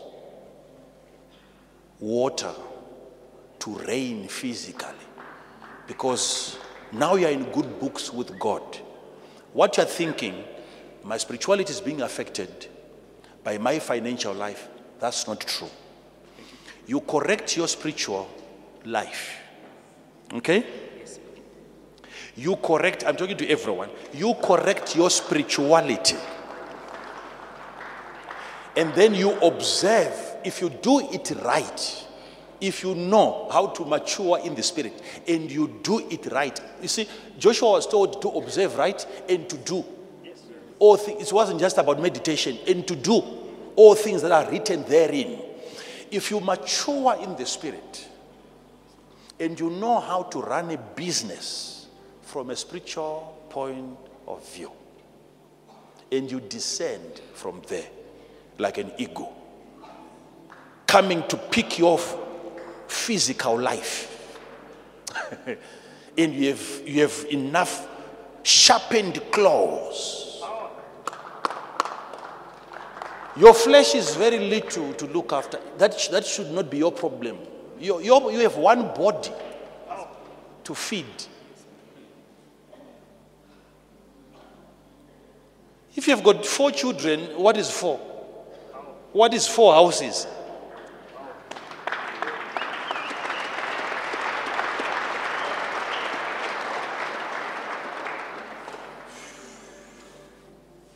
Business can be run at a level where you buy a house every month.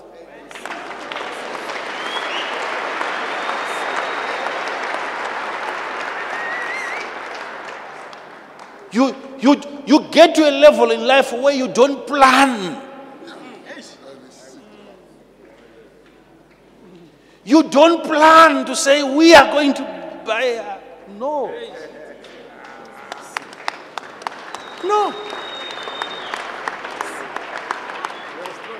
It's a level, ladies and gentlemen, it's a level where you no longer tell your money what to do, your money tells you what to do.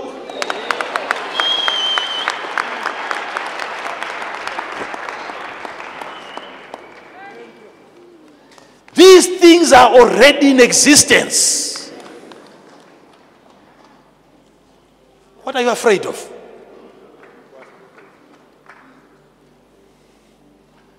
That's your wrong friend that is spoiling your understanding of the power of God. Believe that you have received.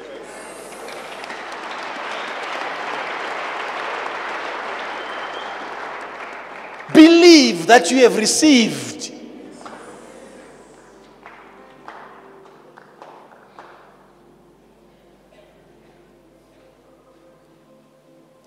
I said, believe that you have what?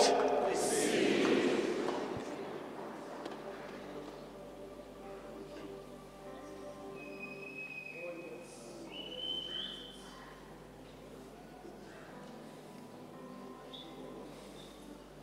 Am I helping somebody here? Yes.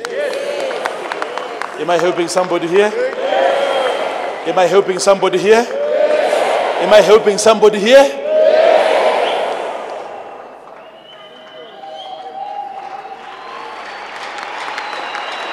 I will not respect you. That's why if I realize that your money, your life is being defined by cash, I lose respect for you. I lose respect. Even if you are going to, whatever you do, if I'm going to study you, that's the part that I study. And I say, now that I've learned from you, whether it's your book, I will see things that I will say, this one, I don't want to be like you. Money, cash is too small to define a life. Don't overpower, outgrow the power of cash. And you know the life of a man does not consist in the things that he possesses. Possessions, whatever you can have physically, cannot define who you are.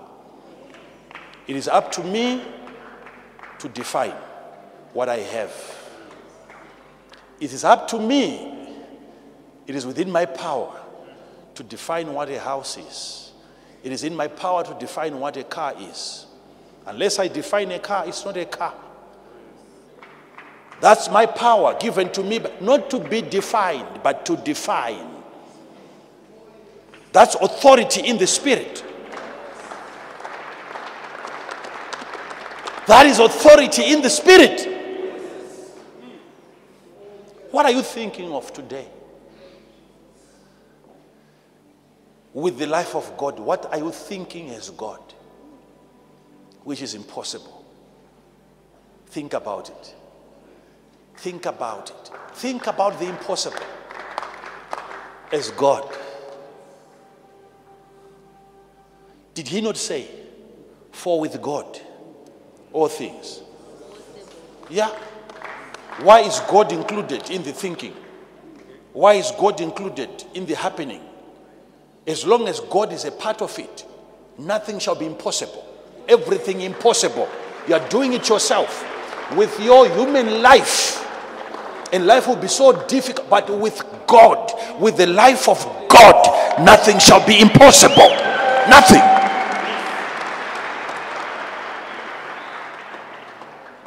Nothing. We are at that level where we want to really investigate, is there any charm left in the kingdom of darkness?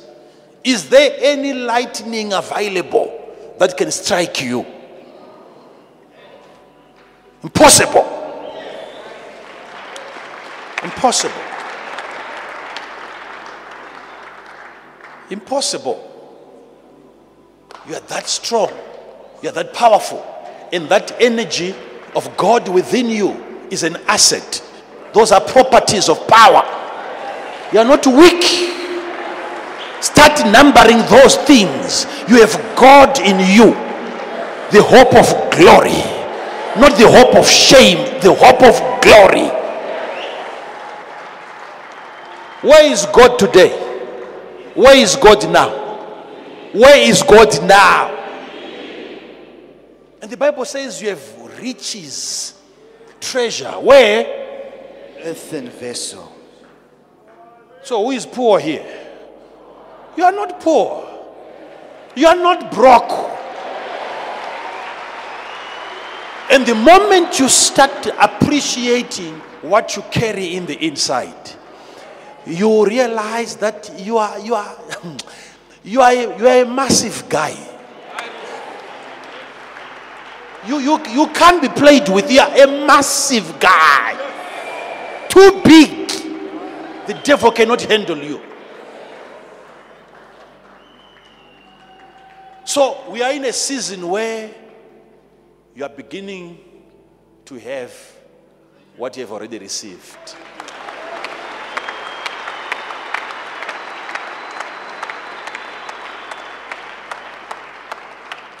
Your descendants will never beg for bread.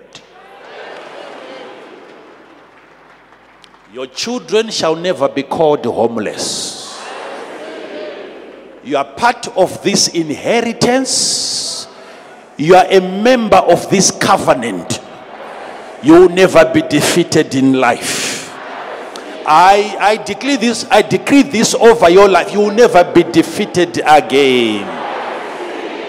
From this place, the life that you will live is the Zoe, the life of God. The life, put your hands together, the life of God. You can do better than that. Put your hand.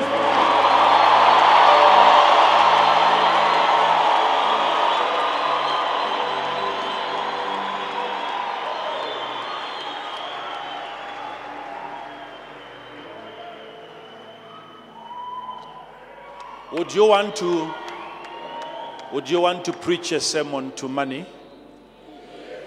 Not about money to money? What is the sermon? What is the sermon? And what are you telling money?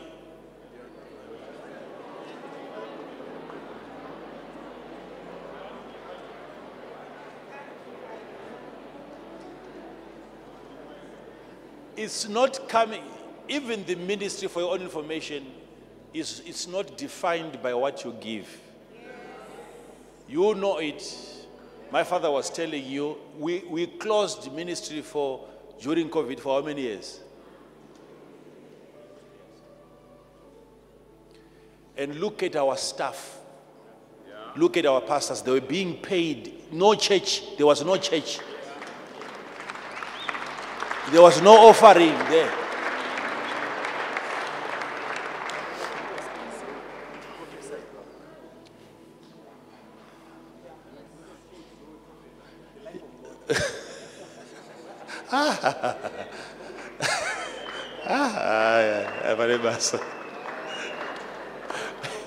He still wants to confirm something. And my daughter is called Zoe. Thank you, my father. You are always prophesying. My daughter is called Zoe, the life of God. It's okay. Thank you so much, Papa. But child of God, hear this. Hear this. It's unlike, every preacher can tell you this. If you are going to ask people to give online, it's different. People like fair. They like fair.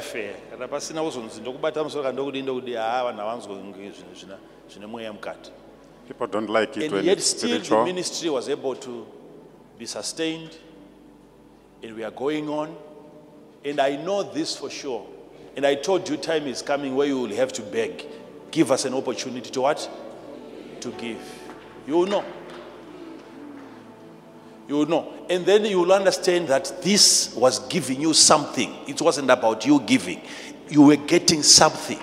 You were receiving something by giving. And I want you to take this as an opportunity. You will bring your seed to the altar. Or please, can I have, maybe let's do it this way. Can I have the mobile altars here? And I don't want people we want this to be fast. So it will be easy, because there are some of you people are thinking, by the time I get there and then I go home, okay, we are coming to you. Bring me I want to see if you've got any other excuse. Bring me the altars. All the altars, let them come and sit over here. Put them on the altar. They are bringing the altars to you today. If there is anyone who is still sick, anyone, if you are still sick, if you are still sick, and, put it on top, put it inside our order. kwidza emise paota.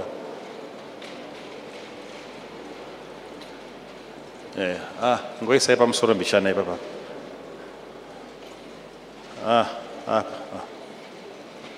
Yes. Say up. First step. Just put them on the first step of the altar.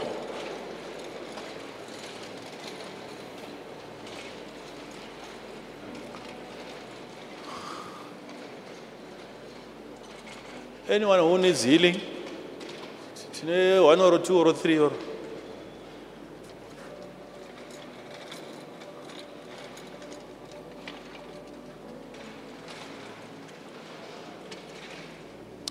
Everyone is blessed. He's telling me to pray for those that are watching us online. You are blessed. You are covered. You are protected. The grace of God is upon you. You will be multiplied. In Jesus' mighty name. Let this word become your portion. This life of God becomes your portion. Let this life become your inheritance. In Jesus' mighty name. In Jesus' mighty name.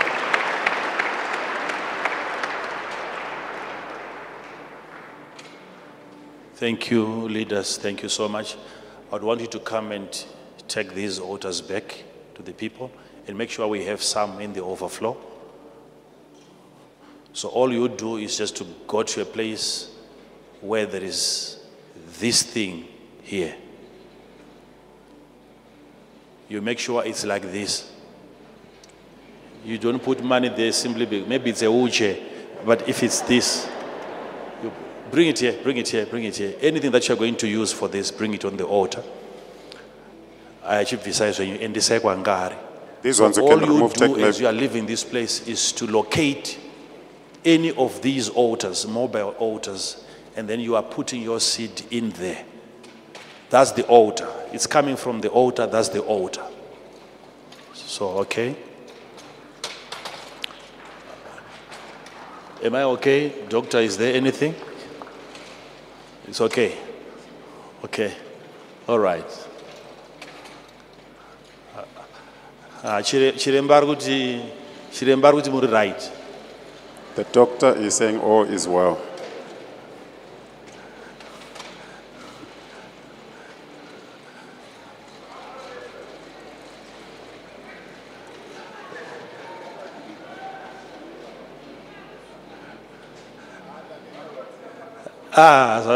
That's all right. It's all right.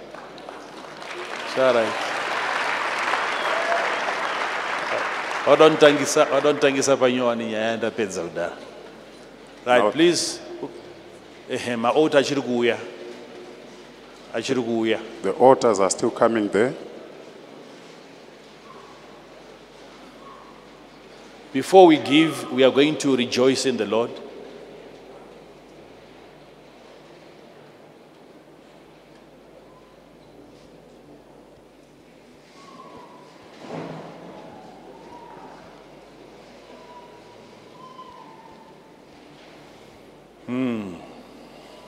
You are free. You are free.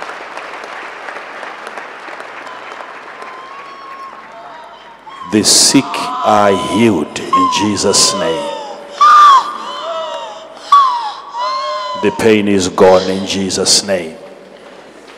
You are healed. You are healed.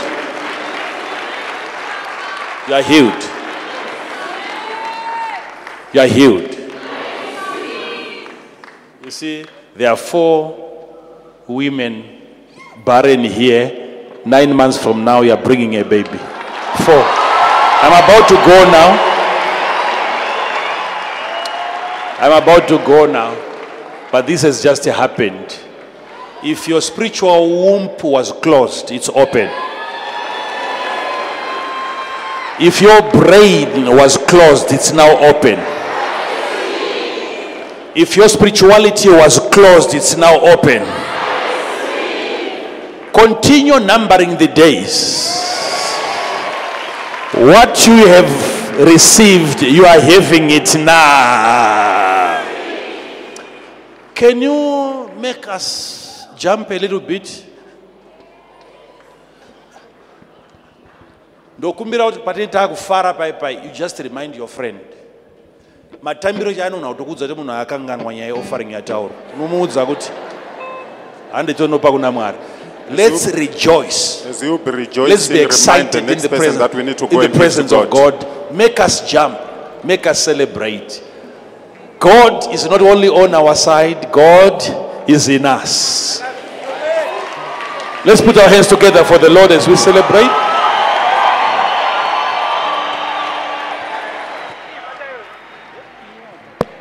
Dino shumira Jehovah takapiwa simba izva toshumira dino shumira Jehovah takapiwa simba aiwa dino shumira dino shumira Jehovah aiwa dino shumira dino shumira Jehovah aiwa dino shumira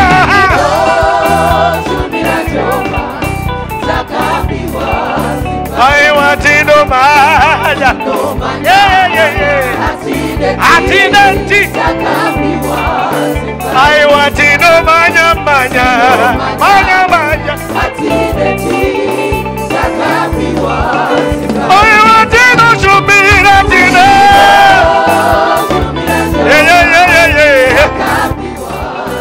aiwa dino shumira dino Jehovah Adino Faba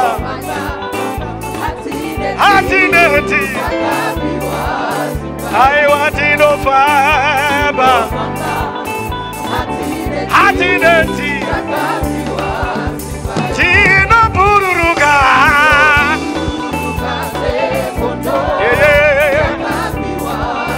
Tino Bururuga on the door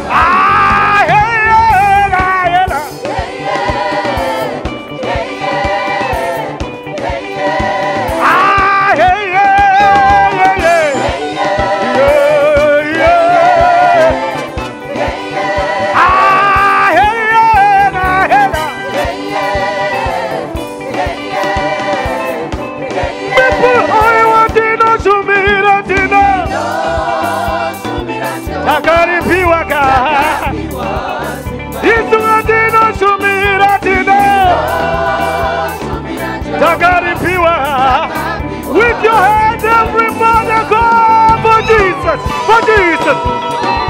Be put this way. What's up?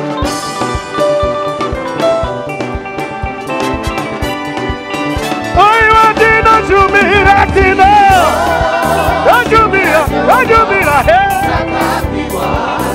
It's a Latina, show me, Emmanuel.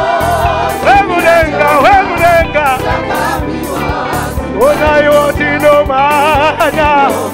manya manya atineti don't dino manya manya ati manye